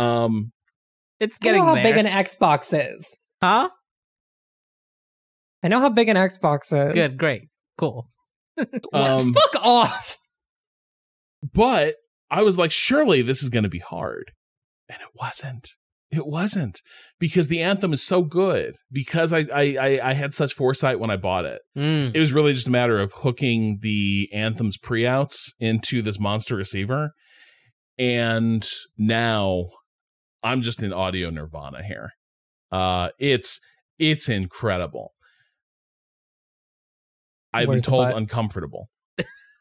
Yeah? Watching Mission Impossible 3, I was informed that like it was a little bit too intense. And I was like, but at this level... By whom? MK. Okay. I was like, did a neighbor come over? I was like, this is the appropriate volume level for the mix. What are you talking about? And she was like, could we just punch up the center speaker? And I was like, that's not what Anthem Room Correction said we needed. The software said this mix was fine. This is optimized. You want to just punch up the center speaker and destroy the balance of this? It's supposed to sound like a helicopter's crashing in our house. But then a day later, I was watching Ali, and I realized, okay, it might have needed like 5 or 6 more dB on the center channel to really let you watch at like sanity preserving volumes. But my God, the music, the sound, it's incredible. Highly stereo amplifiers. We're living like beasts here. Without them, we need them. I've resisted making fun of Rob this entire segment, because I have to come to everyone with a moment of honesty from my own realms. I currently have a PCB for a fight pod on the way to my home currently. So even knowing that the meta has shifted and like gamepad play is perfectly good. No. This is the way I already play games. Because have I acknowledged this truth on a podcast before, on one of our Waypoint podcasts? Do you know how I play fighting games? Oh, I do. I'm a keyboard player. Yeah. And so the hitbox I have on the way to my apartment, and by hitbox I mean PCB that Chris Person ordered and happened to have an extra one of, in addition to a bunch of buttons, I'm excited. I will have this, and here's the part where I was trying not to make fun of you, because I'm about to admit this. I do have plans to hand fab the case out of wood. It'll look beautiful. I sure hope so. Well, if it doesn't, this will be your beautiful, like, this is your learning project, and then later you get the second fight stick. That's like I really put all the pieces together. I can. What are you going with arcade buttons, or are you doing keycaps? Oh my god, I'm not doing keycaps. Kato. I mean, you're a keyboard player. It might feel more comfortable to play on keycaps. No, I've definitely seen the mix of like Arrow's keycapped with Mixbox with Arrow's keycapped with the rest of the buttons arcade style. Are you talking about a Mixbox, the most ugly fucking controller on the planet? It's probably what I would want, because I'm also a keyboard player, and I've gotten used to the feeling of hitting arrows. You're a WASD keyboard player? No, arrows.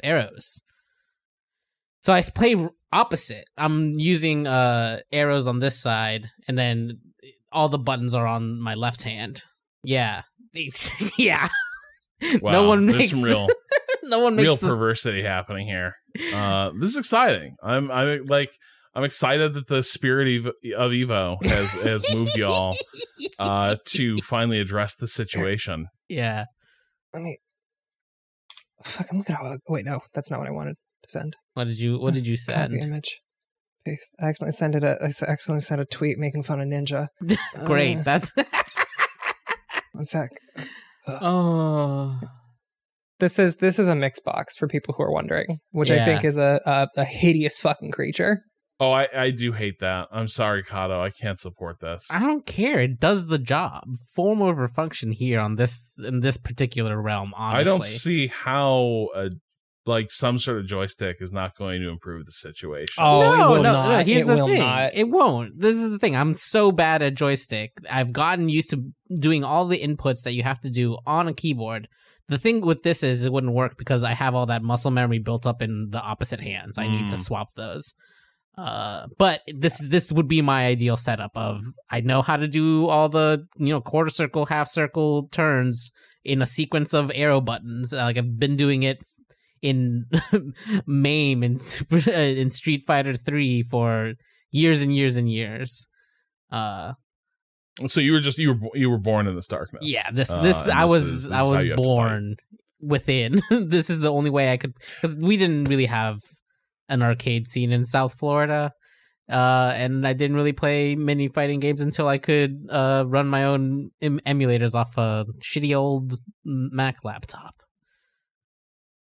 Hey, this little crafting minute, this little hobbyist corner does remind me of something I wanted to fish out of the question bucket because it showed up while Kato was on break, but we couldn't discuss it while Kato was on break. We needed to discuss it now. That you couldn't discuss. So, hey, remember, you can send us all your questions at gamingadvice.com with the subject line questions. So, Jacob writes in, "Hi all. With the recent discussions of improvised furniture, I'd be remiss if I didn't share my own papercraft creation. Feel free to shorten the link in the description below. Nah. When I graduated from college, I had a job lined up in a different state, but there was a 6-week gap between graduation and my start date.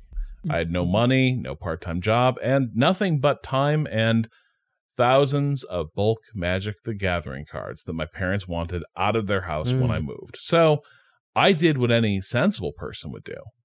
I binged 3 seasons of Quantum Leap and built a table out of Magic cards.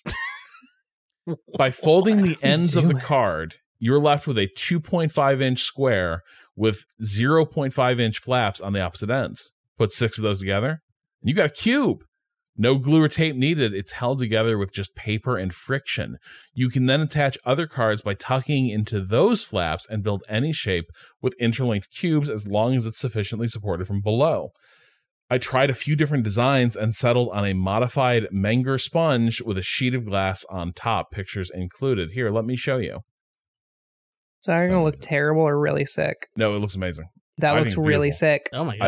I think this is what the fuck? I think this is exquisite. Jesus Christ! This is so sick. Wow. A lot of fucking cards. How strong is that table? It's holding glass. It's holding glass. Right, but but the glass is like equally distributed across the top. Yeah. I think Yeah. the question. I would bet you that thing's I would bet you that thing's pretty damn strong though. But what is pretty damn strong? Like, can you put if you fell on it? I wouldn't sit on it, but Patrick, I bet you could.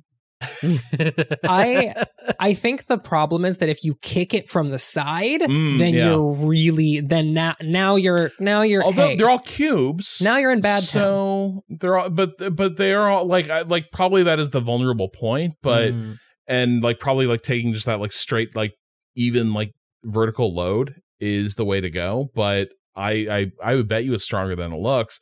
However, Jacob does cover this a bit. I never tested to find the exact limits, but I was able to put my feet up or keep 80 plus pounds of stuff on top without the cards bending or collapsing. Well, From time to time, chunks would get knocked off by an errant kick, but it never completely fell apart and was really simple to reattach any loose cubes or cards. After 4 years, I bought a real coffee table and dismantled and recycled the card table, but I have enough cards to make at least a few more if I ever want to. I think this is exquisite. yeah, it would Like, be. More I would- powerful. I feel like the I would- problem is, I feel like I would Yeah, bump go. into it in the night.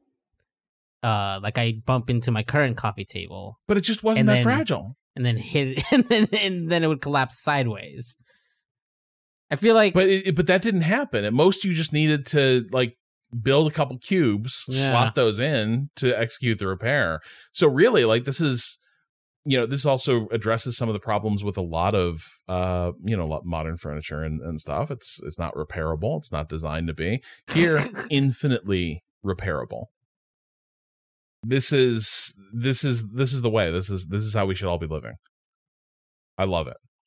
Here I thought I was about to get into woodworking. Now I know I need to get into papercraft. I was never allowed to have this many cards at once. Through various means, I had to get rid of them in other ways. There's an aspect of this that's like, this is a lot of That's magic a lot cards. of magic cards. I'm sure there's people with collections even bigger, but But like you need to have so many magic cards that like you were okay destroying a ton of them. Yeah. And just like knowing that you would never want to use them again, like it just didn't matter. I can only assume so- these are uncommons and below. No rares or mythics in here, probably. Maybe a few old rares that don't matter anymore. Yeah, those are some commons in there. I don't see anything fancy. Our next email comes from Ori. Ori writes, "Hi Waypoint, I really love Could and your segment last pod made me want to share my fave interaction with it and its devs. Playing a build I was tinkering with, a mutant with forearms, antlers, and hooks for feet, which apparently is a downside. Yes. All of which have a chance to do an extra hit whenever you make a normal attack in melee. So this build worked off the flurry ability, which makes an attack with all weapons and body parts as a single action. And this let me, often literally when using axes, cut all the limbs from one target and basically one-shot single enemies. While scouting every screen in the Salt Flats, I found a trader selling a set of mechanical arms, making me a 6-armed axe-wielding murder moose. However, while scouting all of those screens, I experienced a bug which rapidly slowed down the game on screen transitions, eventually making it unplayable. I got into contact with the devs, both as a way to report this bug, but also to see if they could fix my save file, as I really love that character. After a brief back and forth, they found the cause and sent me back the fixed save, meaning I could continue playing. When the next update came, along with the fix to the bug, there was a new achievement. 6 arms, none the richer. Have 6 arms. is the condition. So that's the very story of so how I have an cute. Six achievement. arms none the reacher. That's so good. That's very good. This is actually fun because I was working on a character similar to that. I was trying to figure out how to make a cool axe wielding murder freak, and now I know I need to get the multiple arms trait, because previously I just need to make a cool bird person, because I was making a cool bird person and I was like, beak, wings, 2 axes. Now I know I got 4 arms, hooks for feet. Hooks for feet is really good. That's 4 mutation points. I can spend that on being double muscled. I could be so strong. Ooh, spin. Cautionary note here. Ori does note. P.S. That character died like 30 minutes after I got the save back. That's every good I got character. hit by a phase grenade, walked inside a wall, then phased back in before exiting the wall, killing me instantly. Oh, Game is why- good. Phase grenades will get you. You cannot fuck around with those. They will ruin you. Got to be careful with phasing. Hey, Kato, I guess this is mostly for you, but I'm curious if Ren touched this at all. But it reminded me, like Patrick's cult talk reminded me of this email. Rusty from Indy writes, I'm curious if Kato, after they and Austin were really high on the demo for Black Book, ever went back to that game. As someone who is a big Resident Evil fan, the game was so good that it dethroned Resident Evil Village as my game of the year for 2021. If you don't remember, Black Book is a deck-building RPG visual novel hybrid, not a roguelike, sorry Kato, though they did add a roguelike mode, a la Inscription, where you play as a Slavic woman, Vasilisa, who makes a deal with a demon to become a witch to save her betrothed from hell after he commits suicide. To do so, you need to remove the 7 seals on the eponymous Black Book. Anyway, Kato, did you ever follow up with that? Did you stick with it? No, I played that demo when it came out, and never got around to it when it actually dropped. I missed when it dropped. I guess it dropped last year in August. But I remember enjoying the demo they had put out, so maybe I'll go back and look at it now that it's actually, well, a year later, but now that it's actually released. I'm actually, just part of that email that I wanted to point out, I'd be fine with less roguelike in the roguelike deck builders. I love Inscription. I love that it has an end.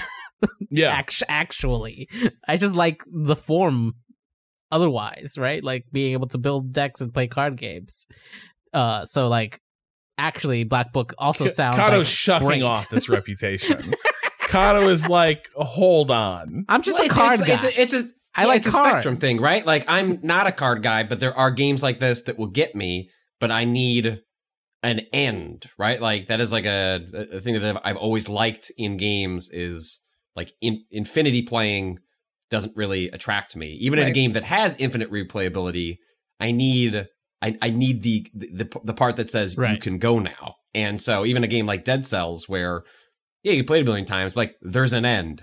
You beat the final boss, re-roll and go again. Like I really crave and require that in the games that I play that operate in that space. And so we're on the same space. It's just that Kato likes these games more than I do. And so Yeah. he's going to have a higher tolerance and interest in those along the way.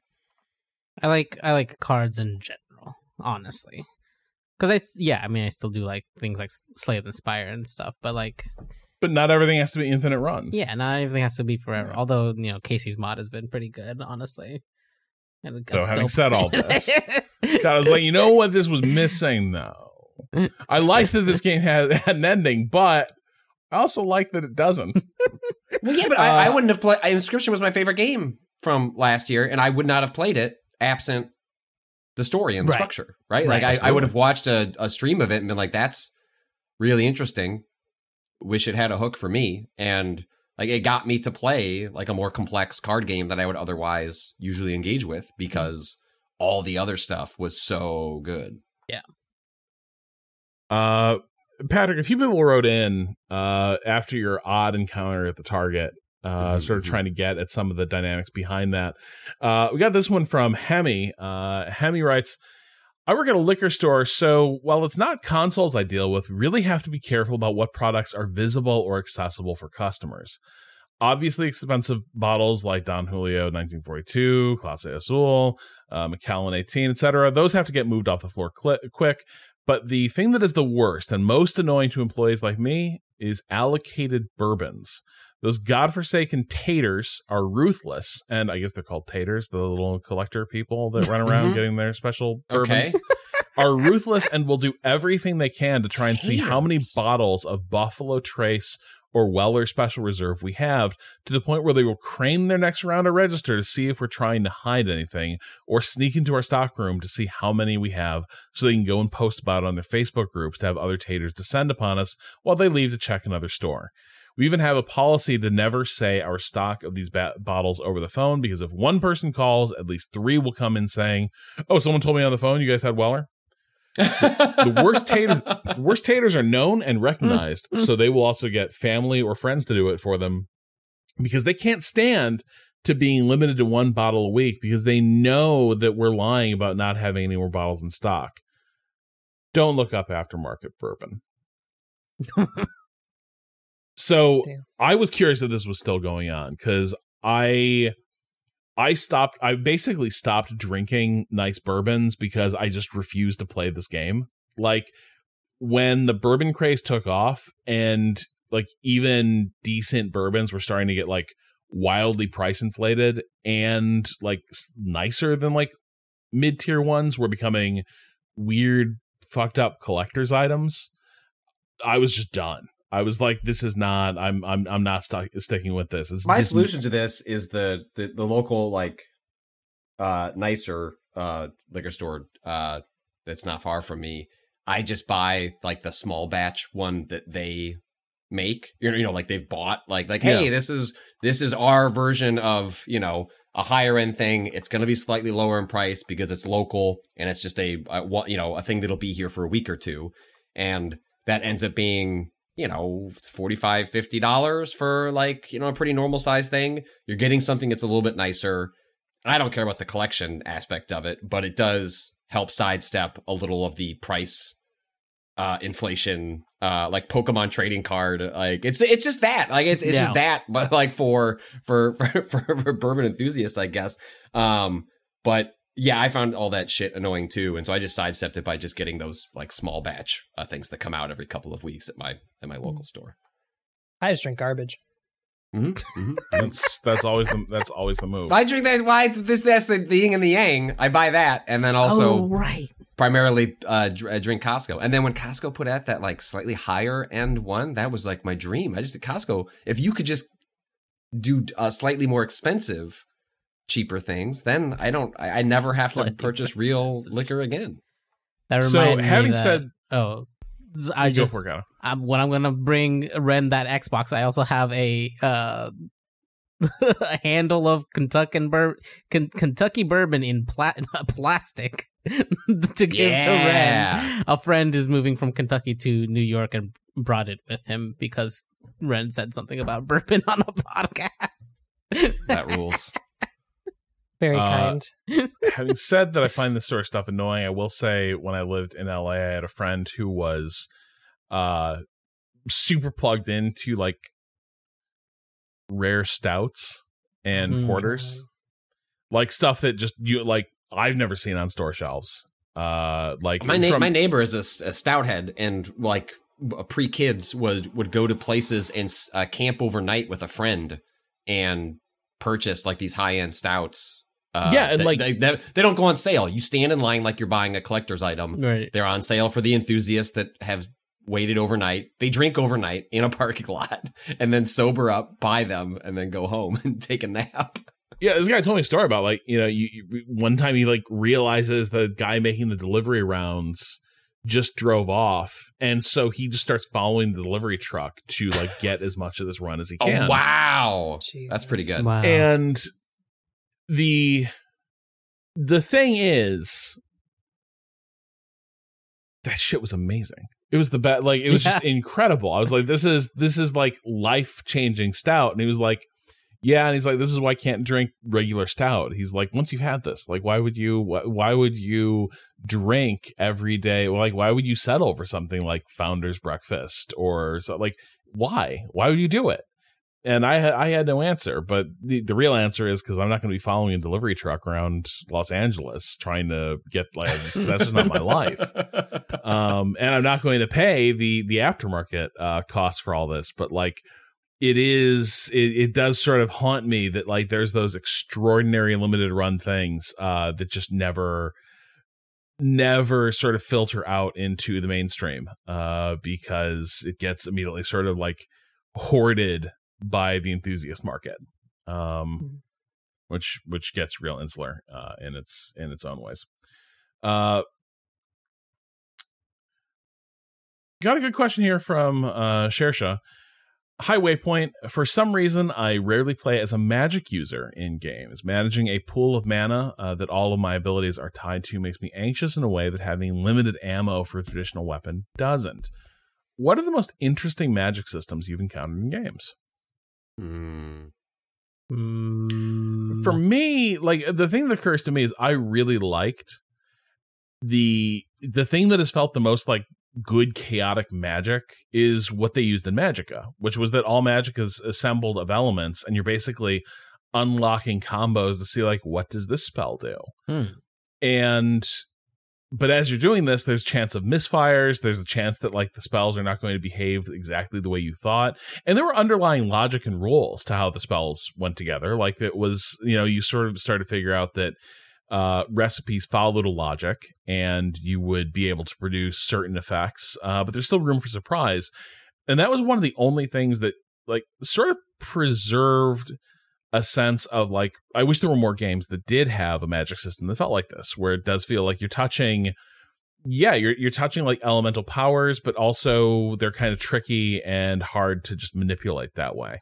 And that's what I kind of dig. I don't think most like the magic systems described in this email, they don't feel particularly magic to me in a lot of cases where it's like, it is like you got this many bullets in the gun, effectively, except the gun is a wand.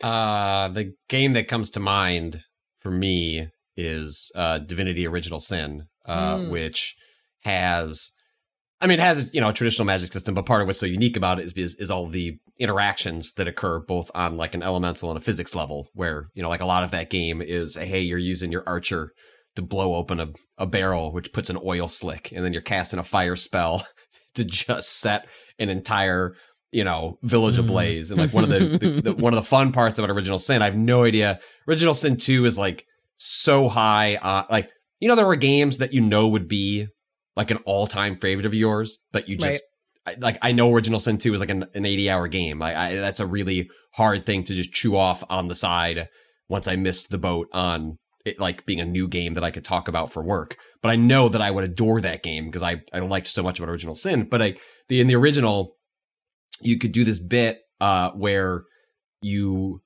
could be outside of an encounter and you could set up a bunch of elemental stuff before like the encounter triggered. And so I would like just you could like see a bunch of crates or barrels, and I would just cast a fire spell at it because you could attack prior to the encounter going turn-based, and you would just like a fire breaks out, 7 enemies are on fire, and then the game's like, combat has begun, as all the enemies turn to you and are like, rawr, as they're already, their skin is melting off of them. And it was a game that just had a lot of really interesting moments that felt like it was exploitation, but it was just dynamic set up by the player and the world that they were dropped in, and that made playing with the magic just a tremendous amount of fun. I think the one that comes to mind for me is probably the Djinn system from Golden Sun, which was pretty neat because it intertwined magic abilities with also stat boosts.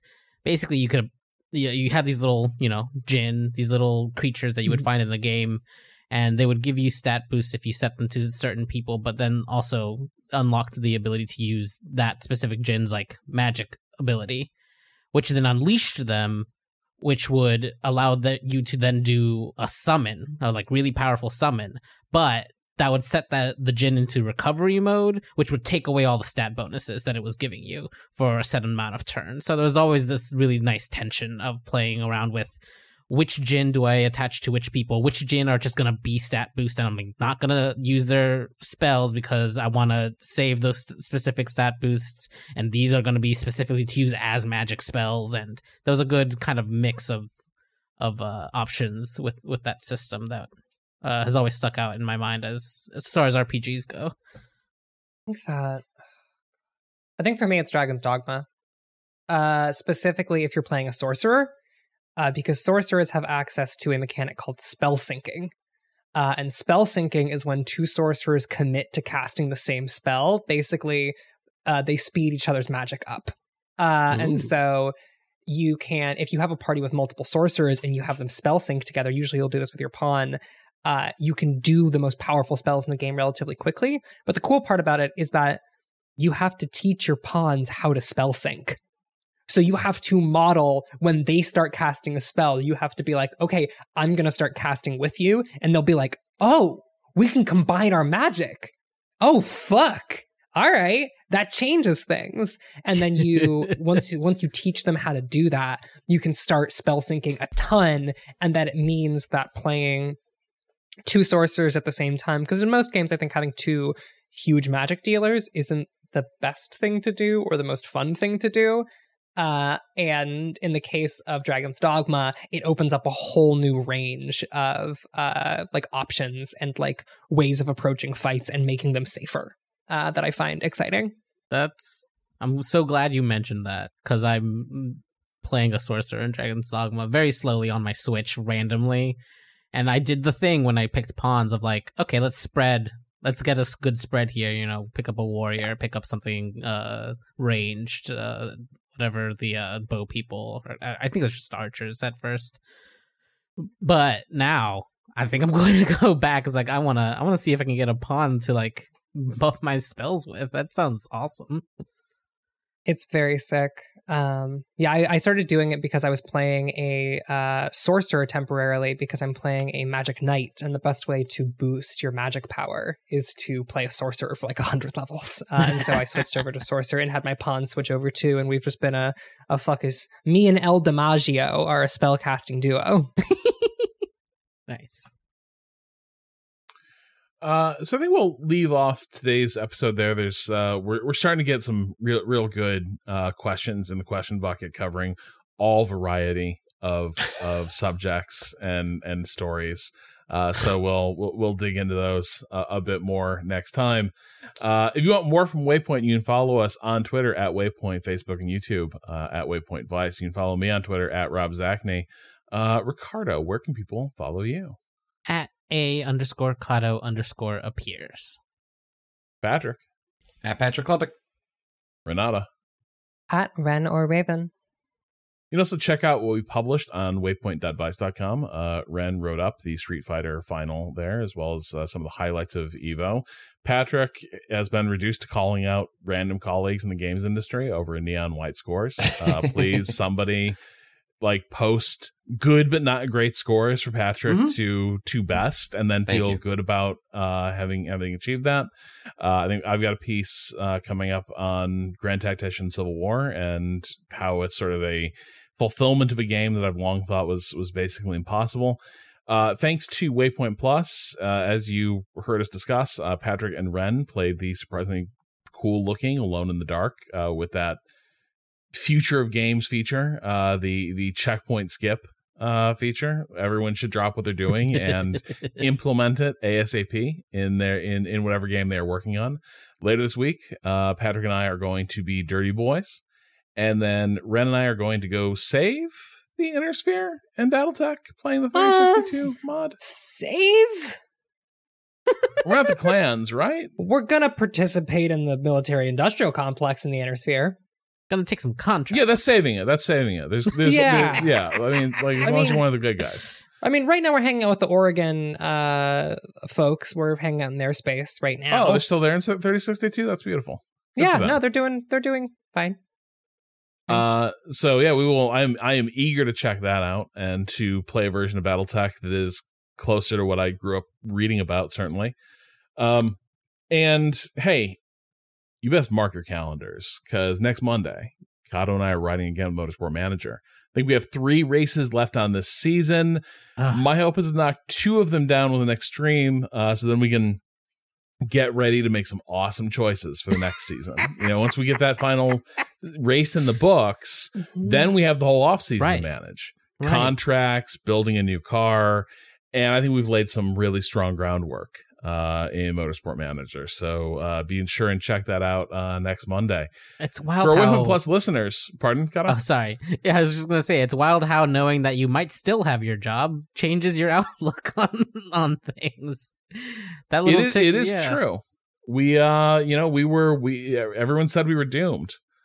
Au contraire. The game was telling us we were doomed. Yeah, but the then game told us, put all your faith in this rich kid. And we did. This pay driver. We were carried to the promised land. Beautiful. Absolutely. Sometimes trust funders are good. For our Waypoint Plus listeners, Alex Navarro and I are discussing Michael Mann's biopic Ali this week, which is basically a Michael Mann tribute band version of Malcolm X and When We Were Kings. Your mileage may vary, is what I will say. Alex and I think we've both not seen this in a while, and we are coming to it in a very different place and with some different context for it. So I think that'll make for a good discussion. If that sounds good, or if you just want more Waypoint, you can go to waypointplus.com and subscribe. Not only do you get access to our premium feed and the ad-free podcast, but you're also helping support Waypoint and everything else we do here. And hey, why stop there? Why not just cover yourself and your life and your shelves in Waypoint merch by going to waypointgeneralstore.com and buying things like beautiful mugs, glassware, shirts, posters. Sky's the limit. Our theme music is by Bowen. The track is Miss You off the EP Pale Machine. Learn more at waypoint.zone/BOEN. For now, we are calling time on this Tuesday. We will talk to you again on Friday. Until then, fuck capitalism. Go home.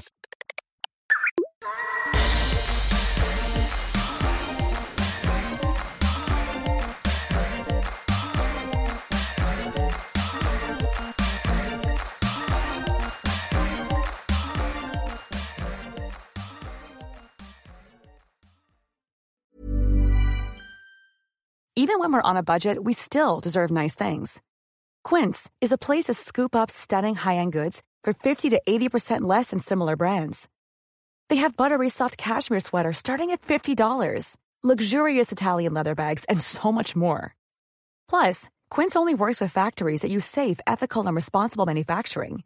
Get the high-end goods you'll love without the high price tag with Quince. Go to quince.com/style for free shipping and 365-day returns.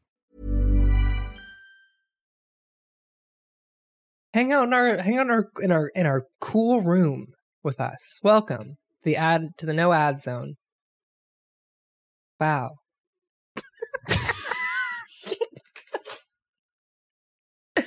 Temperate. It's supposed to be 95 today. It's gonna be less fucking, temperate. Yeah, in it's this gonna room. be fucking 95 in New York City. Don't fucking remind me, Kato.